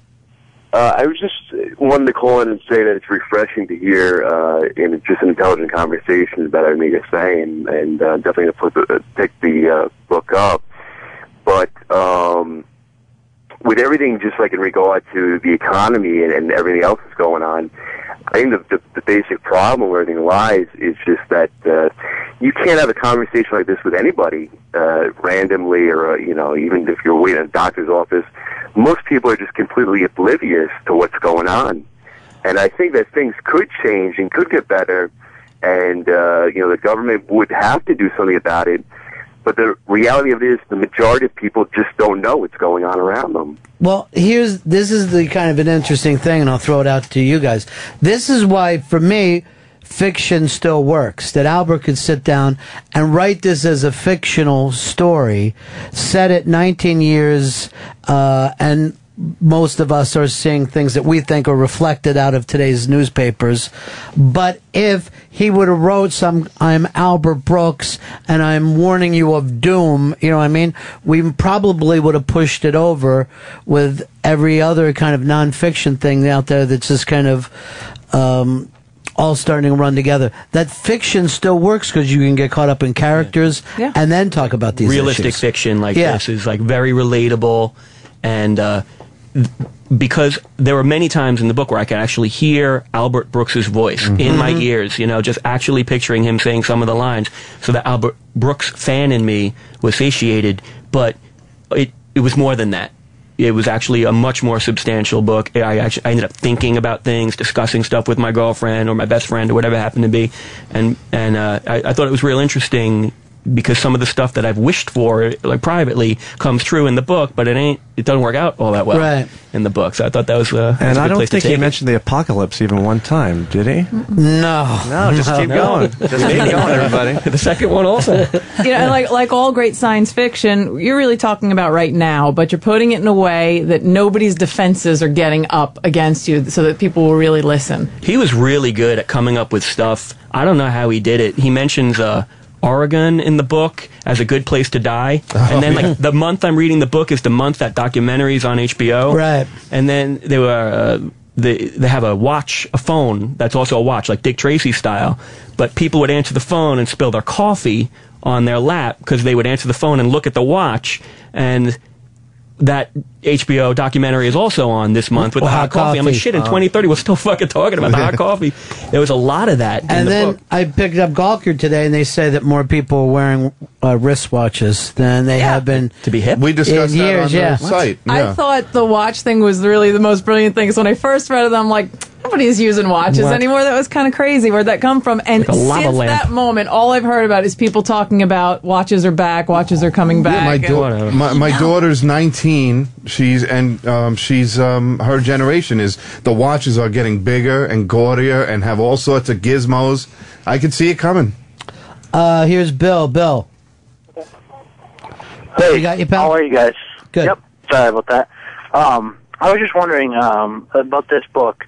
It's very, very relevant as to what we're going through right now in the future, obviously. But how do you think this would translate into film? Do you think we'd ever get a movie out of this? You know, first of all, I never know what they're going to decide to turn into a film or not. But for me, the great thing is that it wasn't a film. You know, that it's really, really cool to sit down with a novel. And when Happy Typing Girl came up with the book club idea, I thought it would be great because I haven't done this in a long time. I've sat around with friends and talked about a book because you really do get more involved. You spend more time with it than you ever do a film. And there's more characters that you can embrace. The fact that my producer over there relates to one of the girls in the books. You're never going to do that with a film. You're never going to sit down with a film and go, I really relate it with the pretty girl over there. But when you're reading a novel, you tend to put that skin back. Because it's your own voice. So, you know, you're all up in your own head. Yeah, and there's not a lot of books out there that you really feel like everyone can get something out of this book. Books tend to, be towards this market or this market. This one is really great. It's a read that I think just anyone who listens to this show would enjoy reading. And it opens up a lot of discussion. Yeah. And we've filled our hour. Was that it? So, yeah, that filled our hour. It did go quick. That was awesome. Albert Brooks's best-selling book, 2030. It's available now. The real story of what happens to America. Now, you can set up something that the book club is doing to give away one of the Albert Brooks's signed books, right? Yep, autographed book signed by Albert Brooks. And if you go to Amazon.com, write a review. You have all weekend to do it. I don't think you guys are going to. We'll do it Monday, late Monday. Send a link over to 202 Friends with the hashtag 202 Brooks Review, and we'll post that up on 202 Friends, I hope. Well, this was a lot of fun, guys. I appreciate you guys coming in here. Thank you so much, Ron and Fez. And it was... And Debbie. Yeah, totally. Yeah, HTG, it's her book club. Thank you guys for showing up for it. Otherwise, it'd just be me. Just all by yourself, just writing things. Debbie, what's the next book? On your Facebook. That's up to Albert. We're really going to see if he's going to do another one. All right. We'll be right back. It's the Ron and Fez Show. Love it.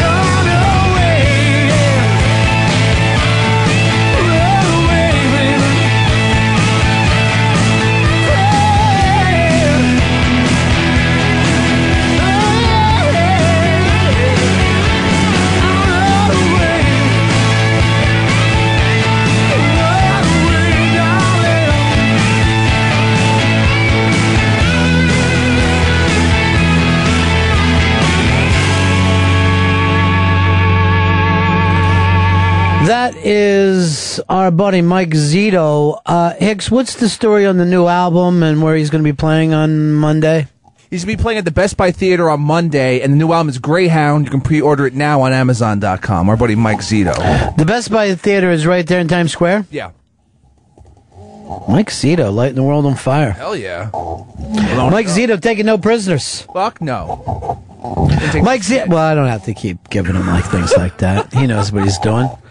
Thanks everybody for joining in with the 2030 Albert Brooks Club. That was a lot of fun. It was. I never really have any conversations with other people about books. You've never done that in your life? I think the last time I did it was maybe at least 8 or 9 years ago when Choke came out with Chuck Palahniuk's book Choke. Oh yeah. Because someone put me on to it, was like, you like Fight Club, right? I'm like, yeah. So you read this, and that's like one other guy talked about. Like, this is the shit. You still read the Palahniuk stuff?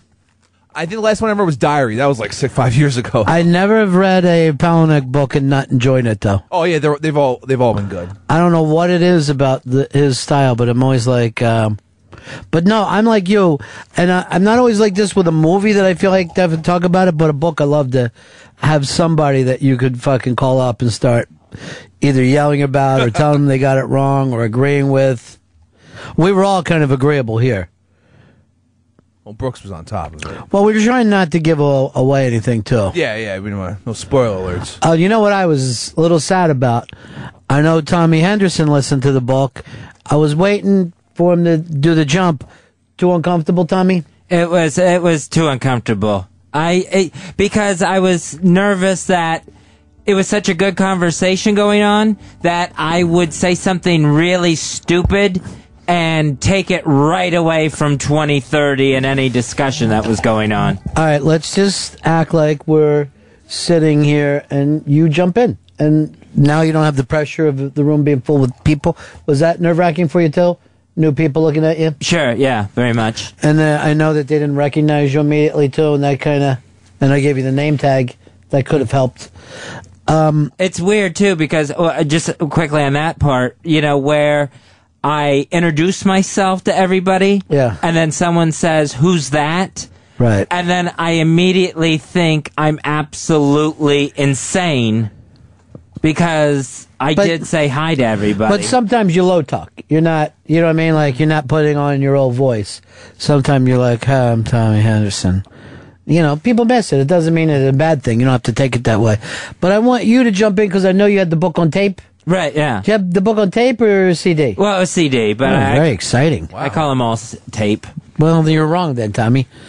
All right, so Hicks and I will be discussing, and you just jump in when you like to. So what character did you relate to, Hicks? Oh, Kathy, the young girl in the book whose father passed away. I never heard of anybody that... a guy that would... I kind of related to the character of Brad. And hold on. There's a conversation going on here, Tommy. Oh. Sorry about that. We're talking about something you couldn't understand. Book club. Kathy. Yeah. What did you bring up, Brad?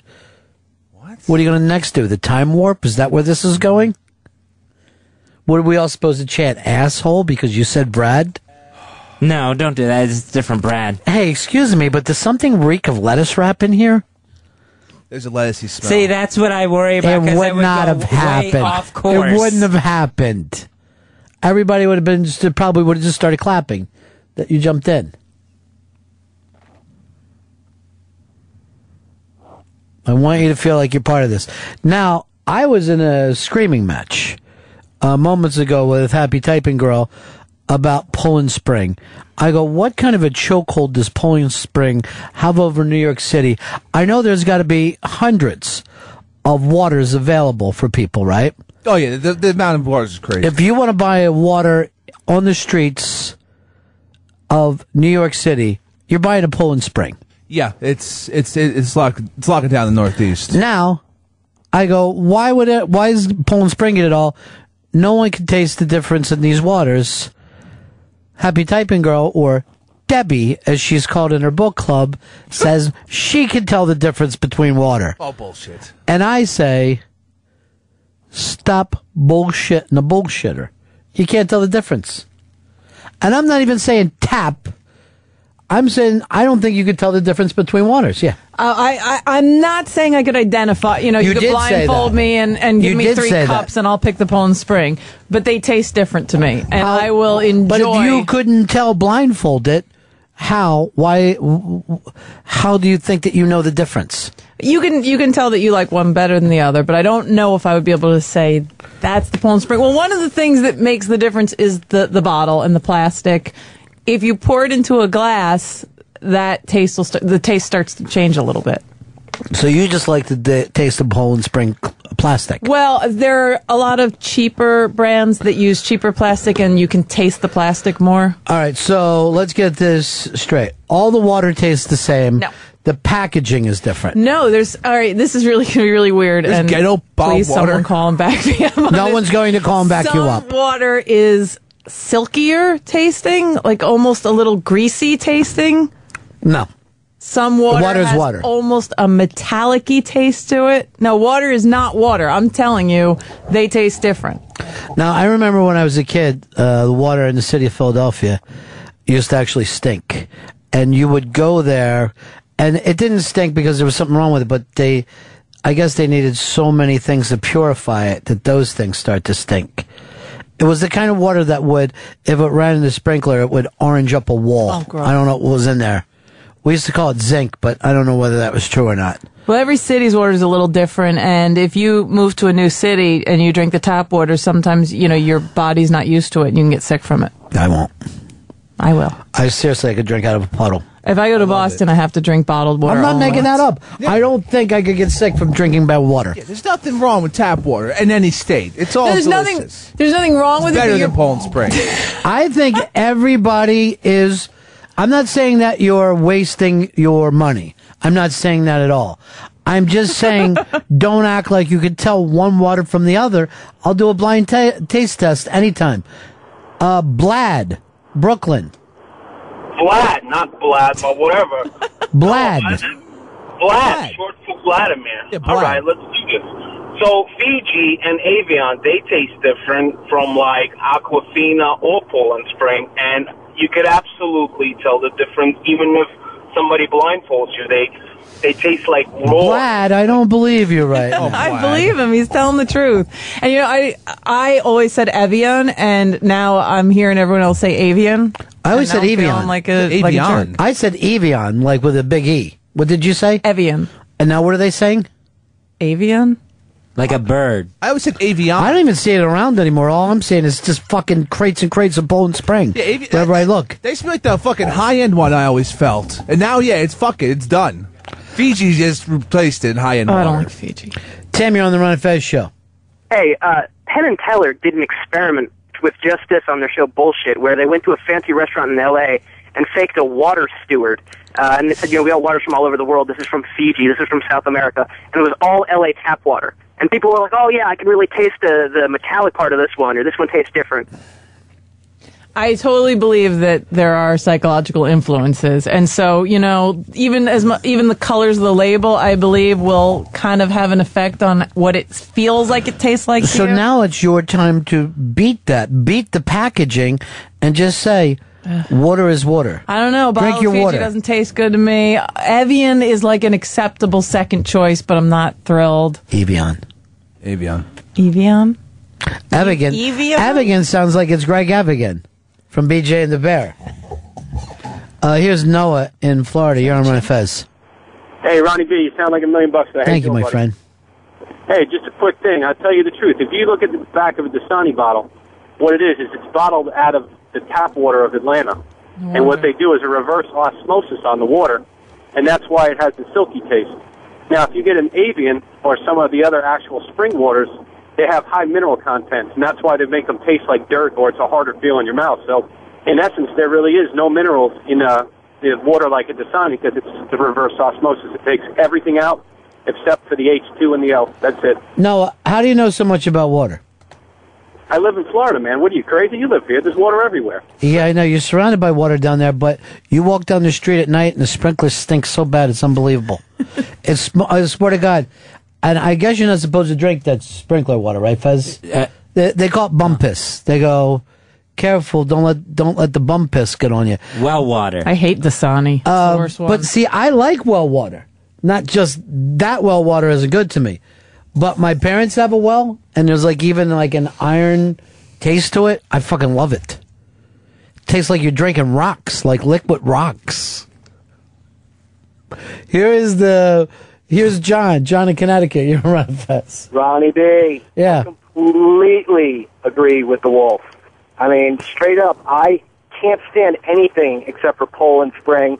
And by the way, it's pronounced Evian. I worked for one of their guys for a little while. Bullshit. And I don't like Evian at all. I think it tastes like crap. But there's different mineral content to the water. It's spring water. I mean, some of the Dasani stuff, that's all filtered water, but there's a huge difference. To me, water's water. What are you going to do about it? It's just water. It tastes different. All the bottled waters taste the same to me. The only thing I think I could tell the difference if it was like hose water. No, you don't. I love hose water. I'll fucking drink out of a hot hose till it burns my tongue. That's the most disgusting and memorable. I can remember exactly what overly heated hose water tastes like. That first fucking hit, it's like someone poured hot tea on your tongue in the middle of the summer. But then the other thing is, you be sitting there drinking a fucking hose, and some kid will go, spiders crawl in there. The fucking spiders crawling your mom. Who do I care? I'll go down on her too. Stop acting like we're fucking afraid of spiders. But you can taste the material the hose is made out of. Yeah, it's tasty. No, it really yes, isn't. it's I call it Hosey Fresh. Hey, Duckface. You're on the Ron and Fez show. Hey, Ronnie B, BAC 4686. Boy, that's old school. Hooah, hooah, hooah. Hey, listen, I'm in the water filtration business, and Debbie's right. The bottled water, it depends on what they take out of it, and actually some of them do put minerals back in for different tastes, so they're aware of it. I can tell a difference, too, but well water is the best water you can get as long as it's treated right, and what you're talking about coming out in Florida, that's iron. That's straight up iron.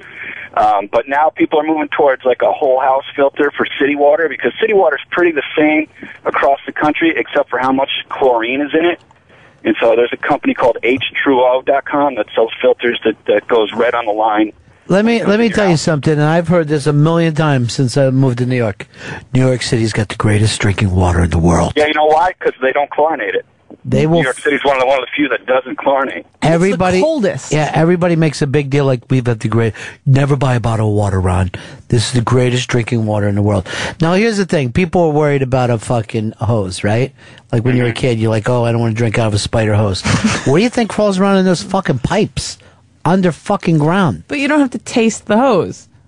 You take a shower in it. But New York water, when you turn on that tap and let it run a few seconds, it gets colder than anywhere else I've ever lived. And they say it's, I think, because of all the rock under. You realize I was raised in Nome, Alaska.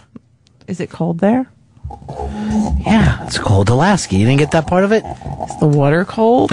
Yeah, it's very cold. Maybe it's warm underground, because they say snow keeps the ground warmer.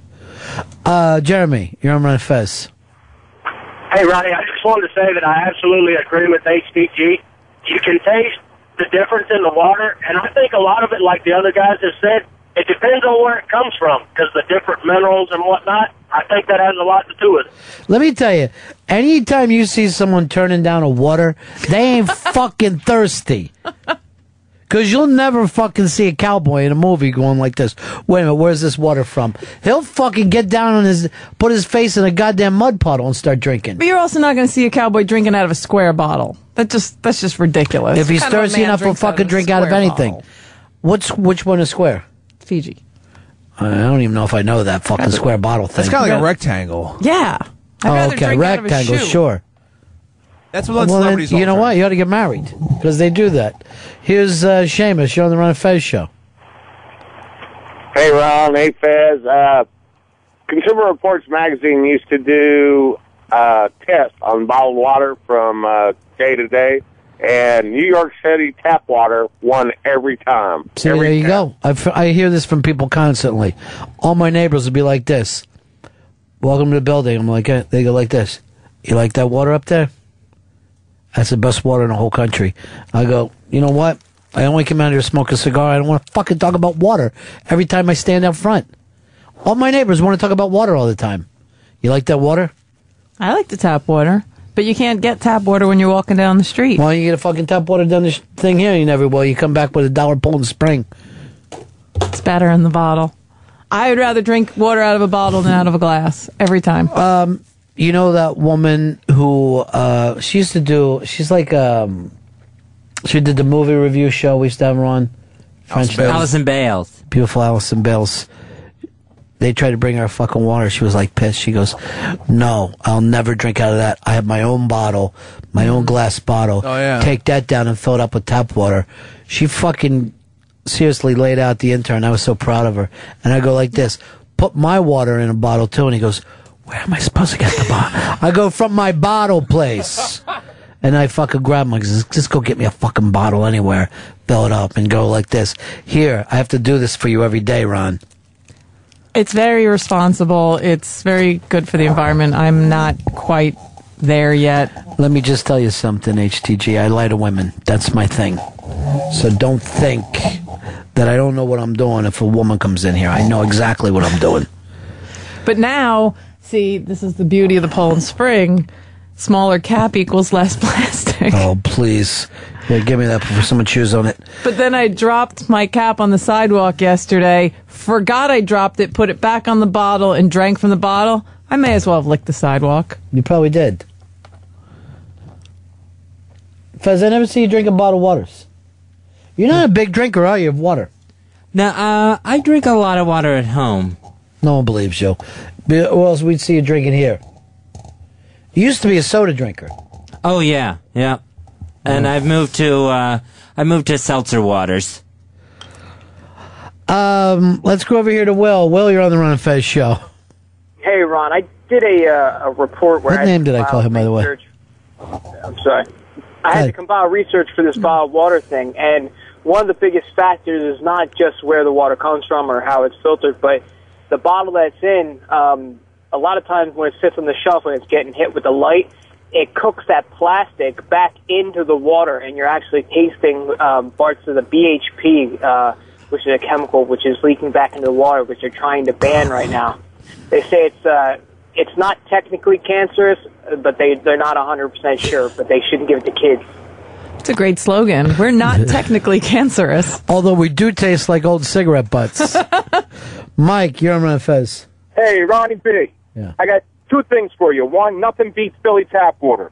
Number two, Avion spelled backwards spells naive. See ya. What does Poland Spring spell backwards? Gnurps Denalup.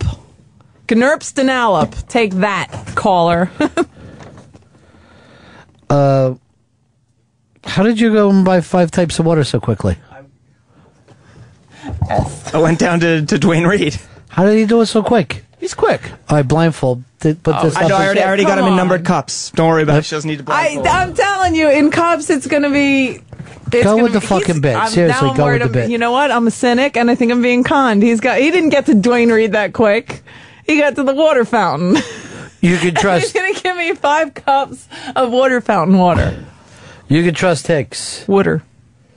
Bwak, bwak. I'm a chicken. Bwak, bwak. What? There's one person who knows what I mean by that when I'm dropping that. Patrick, you're on the Ron and Fez show. Hey guys, we're at a point where our water is more expensive than our gasoline, and it's because we let these companies go into freshwater lakes in Maine, companies like Nestle and Coca-Cola, take over freshwater lakes in Maine and Florida, and pump out all the fresh drinking water because we're convinced that somehow one bottle's worth $2, one bottle's worth $1, when you can take that tap water and filter it, put in an aluminum bottle, and it's free, and it tastes the same. But we're convinced that there's a difference. And to it, it doesn't. All right. Here's Pony Boy. You're on Ron and Fez. Yeah, you guys may have already gone over this, but Evian spelled backwards is naive. Oh, God. Please stop doing the same fucking call that just happened. But I want to get out of the way again. I just want to put it out there that I do acknowledge that the bottle makes a difference. The bottle that it's in makes a difference. Don, you're on Ron and Fez. Hey guys, on the subject of bottled water, if you get a chance, it's about an hour and a half long, a documentary called Tapped Oh, I love fucking Spinal Tap. incredible. I met her on Sunday, was my lucky born day, you know what I mean. Just pick your favorites. You don't have to pick the ones that you want. Just pick your favorites. All right. T-Bone, you run over and pick your favorites with her. Because she's dragging her she's seriously dragging her fucking feet through this bit. All right. One's nice and cold. Two a little better than one. 2 over 1 so far. 3 is so far my favorite. 3, 2, 1. 3, 2, 1. Not crazy about 4. 4 is in last place. 4 is in, yeah, somewhere. 3, 2, 1, 4. The eye doctor. It's all blending. 5 didn't even bother to make it cold. It's terrible. Temperature matters. 3, number 1. 2, number 2. 1, number 3. 4 was number 4, and 5 is number 5. Because of the temperature, it's kind of it's hard to tell. Fez, write yours down. Why don't you just tell us what they are? 2 was my favorite. 5 was my least favorite. And the other ones, we have 5 altogether. So I would go 2, 3, 1, 4, 5. Same way as your birthdays went. All right, so let's look at the list here. Did we have anything that kind of come off? Who won both of their lists? Who was They each had number 2 as their favorite. I had 3. No, they each had 2 and 3 as the top 2 brands. Just switched. Okay, what are the top 2 brands there? The top 3 is Dasani water. Oh shit! Oh shit! Sugar water. I hate their bottle though, so it doesn't matter. It does matter. 2 is Fiji. Oh God! 1 is Aquafina. Oh, my least favorites made it on. This is humiliating. 4, Poland Spring. I think I said I'm not sure where 4 falls in. I think you put it 4th. You said I don't like this at all. Really? And 5 was the tap. It was a little different temperature because it just wouldn't come out cold. It's terrible. You had to go with it. They fucked up the tap. And tap is probably I like tap better than most of the other ones normally, but Tap, you know if tap, it's not tap, cold. Tap, tap, tap, tap, tap. Oh, it's humiliating. I know this. You don't give 2 shits about Poland Springs. It's I am perfectly willing to say that it's the bottle shape and all that makes me like it better. I'm going to tell you something right now. I guarantee you, someday you're going to hear something weird about Poland Springs in the city of New York. And I'm not making any accusations. But nobody could have a stranglehold over a town the way Poland Springs does here. The biggest fucking city in America, and there's only one brand of water to buy on the street. That's all I drink, baby. Should've got some smart water, too. It has electrolytes. Yeah, but then they find out all that stuff is like drinking ice cream. Yeah, it's all a bunch of bullshit. I think I like 3 the best because it was the coldest. You just like to drink cold. I like a cold water.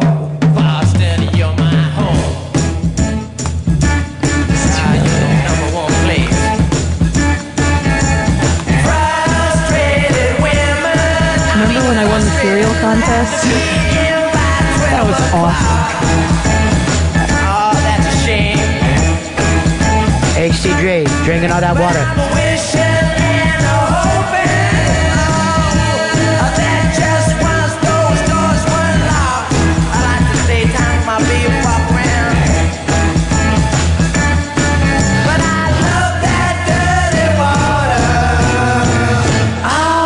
Dasani, you're my home.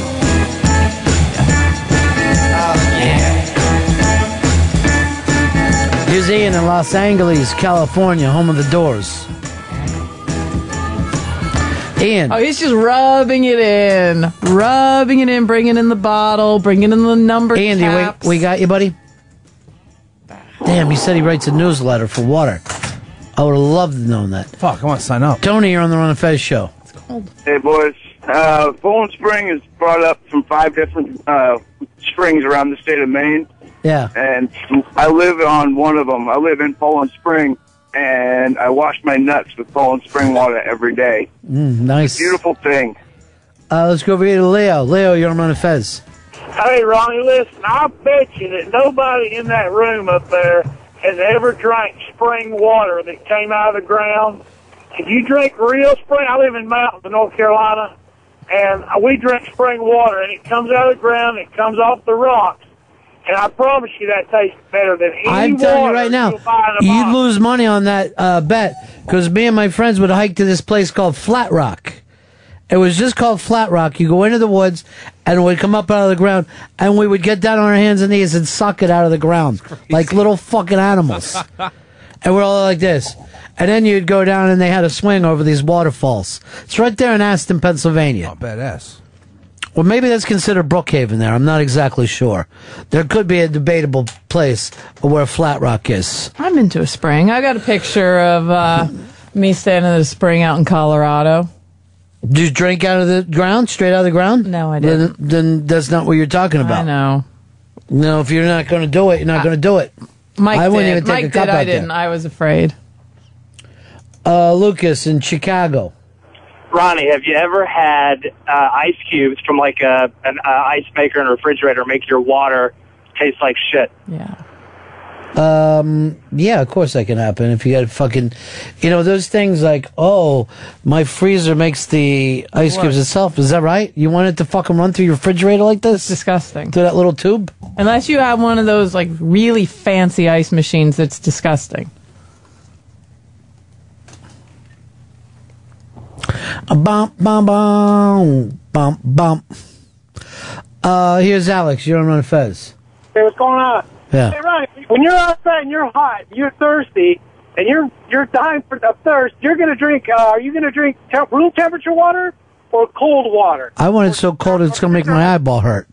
Yeah, you want it cold? Yeah, I want to feel like I just got kicked in the eye with a fucking jackboot. Cryogenic water. I'm not sitting around drinking warm shit like the British.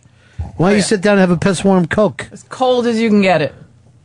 When you can get a bottle that feels so cold you can't believe it hasn't frozen, that's perfect. But don't you think the glass is colder than the plastic? Because you like the plastic. There's not a lot of glass. You can't get glass bottles most places, but that's a good point. But then you can't put the glass in the freezer. No, that's ridiculous. It'll shatter. Even when people try to frost mugs, you're like, stop wasting my fucking time with your creepy fucking frosted mug. Take your bottle of Poland Spring, though, put it in the freezer just for a little while, not too long, till just sort of parts of it freeze, and you're drinking it, and the ice is swirling around in there, and it'll be the best bottle of water you ever had. You ought to do like a Food Network show for retarded people who just like to have cold water. What do you actually feel like you're sitting on here lecturing us that if you keep the bottle in the freezer for a while and then drink it, it's good? What I like to do is freeze the whole bottle and take it with you along your day as it slowly melts. I like to take a napkin or mop-peen and move the food particles away from my lips. Tell me more. Blake in Wisconsin, you're on Fez. Yeah, hi, I'm calling from Racine, Wisconsin. Our tap water was voted the best in the nation. It's taken right from Lake Michigan. It's quite nice. Let me ask you this. And then you feel safe going out at night in Racine, Wisconsin? What's that? You feel safe at night going out in Racine, Wisconsin? No, because, well, I'm armed, so... I saw a fucking Midway collapse when those motherfuckers went running up and down through the fucking carnival when I was a kid. Yeah, Jesus it's pretty Christ. hardcore meth addicts here. Yeah. Yeah, our minority population is as high as our unemployment. But I don't even want to bring that up. I didn't make the thing. All I'm saying is this. I ain't fucking chasing that stuffed dog down the Midway. What happens once I fucking catch him? Fuck you. I quit first. You're the ones who told us to fucking set up here.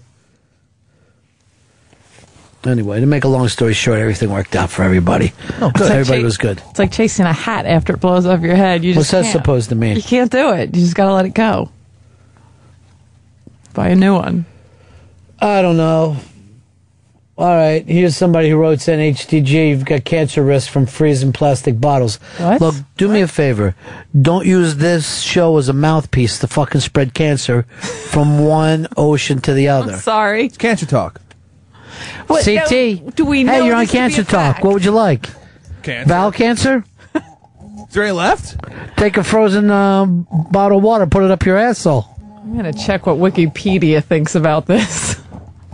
By the way, I found out the other day Wikipedia is a real person. Just one fucking dude writing shit up. All It's like a right. blog.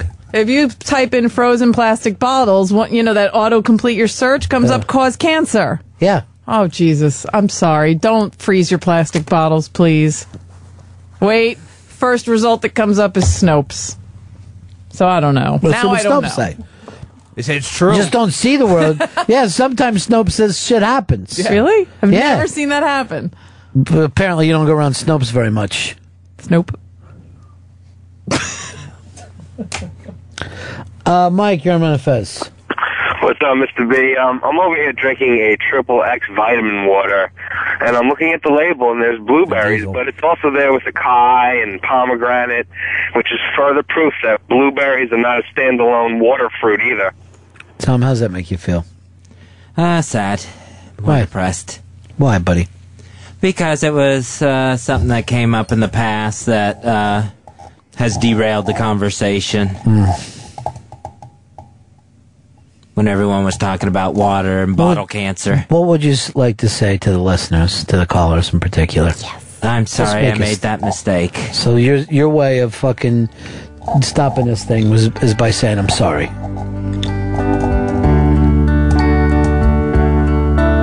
Yeah, I should have never. It was stupid. I should have never brought it up. Well, I'm sure now that they know that it bothers you, they'll never do it again. You see where I'm going here, Hicks? I gotcha. It's like saying to a fucking rabid dog, I'm afraid of you. I'm afraid of you. You gotta roll up a fucking Entertainment Weekly and wrap that dog on a fucking wet nose with it. Show his boss. I have great news. What is it? It doesn't cause cancer. What's it? Who knows? Dr. Rolf Halden from Johns Hopkins says it's an urban legend. There's no dioxins in plastics, and freezing works against the release of chemicals. Let's rock some more canned water. Bullshit. Wait, why don't they have canned water? Canned water causes cancer. All cancer comes from cans. I think they do on airplanes. I think you can get a can of... Yes, that's what they said. Would you like a can, sir? Would you like that here in the can? Sir. No, wait, I messed that up totally. That's okay. You did very good with Book Club today. Would you like that in the can, sir? Is the joke. Yeah. Mm-hmm. We all saw Up in the Air. And then Chevy Chase says, no thanks, I'll have it right here. Here's Ken. You're on Run Fez. Hey, guys. Hey, Ronnie, read the back of a Dasani water bottle. You'll see that the water comes from the Schuylkill River. HTG's favorite water. I lived on From the Schuylkill Schuylkill. River. You did? On the river? Well, right next to it. Well, let's fucking, did you have a nice view or what? Yeah. Where'd you live? Wissahickon Creek? Oh, right in Philly. I know. But you know where Wissahickon is, right? Sure. I don't think you do. Crick? I don't think you do. She knows very little about Philly. I've seen signs. Then she said to me, for she goes, Wissahickon. I've never even heard a Philly accent before. I did say that. I lived in Philly for 3 years and never noticed. Then that she there said was a her, Philly her accent. favorite fucking hoagie was Subway. I did not say that. Love a hoagie. This is depressing. By the way, what was that Woody Allen movie that everybody loves so much, the latest one?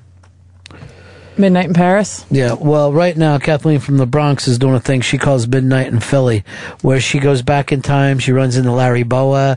She seriously, she does. She goes back there and she talks to Sally Starr and just has the fucking time of her life. Gene London comes by from Cartoon Corners General Store. And that's where she is. It's Midnight in Philly for her. That's really romantic and It is. beautiful. And She said she had Scrapple with Bernie Prant late last night. I don't know how she's doing it. It's magical. Yeah. I guess it is. I don't know why she didn't call in for book club. Every person in the book club asked. Everybody said, we were hoping to hear from Kathleen from the Bronx. You know what she wrote to me? What? Walk, walk. That's why I did that walk, walk joke. That you're like, what? How dare you, sir? How could she? How dare you, sir? Walk. She's no chicken. I feel bad because I wanted fucking Tom to jump back in. We're at the end of the show. You know what? We're going to take a weekend off and regroup. You've got a chance to win a signed Albert Brooks that I believe is going to be worth, within 10 years, $1 million. Oh, yeah. It's a safe bet. Thank you for letting us do book club. It was a lot of fun. Don't just thank me. Thank Pepper Hicks for putting together a beautiful opening for you. I love that opening, and I wish that I could have a copy of my very own to listen to over and over again. It was really great. Pepper, could you put that on cassette for her so she can listen at her house? Oh, yeah, no problem. That would be awesome. Thank you. It was really some of the best clips. I loved it. Here's a spoiler alert. You watched Big Brother last night? No, I didn't see it. Oh. One of the people has already left the house. Really? Mm-hmm. That's You what I'm ever saying. drank water out of the bathroom faucet? I don't. Fuck no. yeah. No. What do you brush your teeth with? You spit it out. Please. Once it's in your mouth, it's Oh, in your no. mouth. Yeah. No. You know, it's like a fucking girl going, I didn't blow him, I spit to come out. I don't care if you fucking lean over and let it shoot behind your ear. You still suck that dick. I don't think that's it's the what same I'm saying.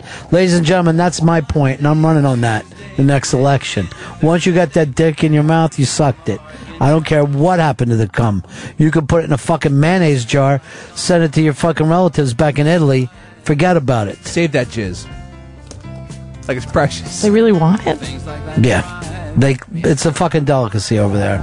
Because the Italian women, they're different here. They don't shave their armpits. Anyway, to make a long fucking story short, you got something you want to do instead of the donk today, Hicks? Yeah, something was pulled. What is it? So I thought Tom could have the last word of the show. Who would? Tom Henderson. Tom Henderson having the last word today?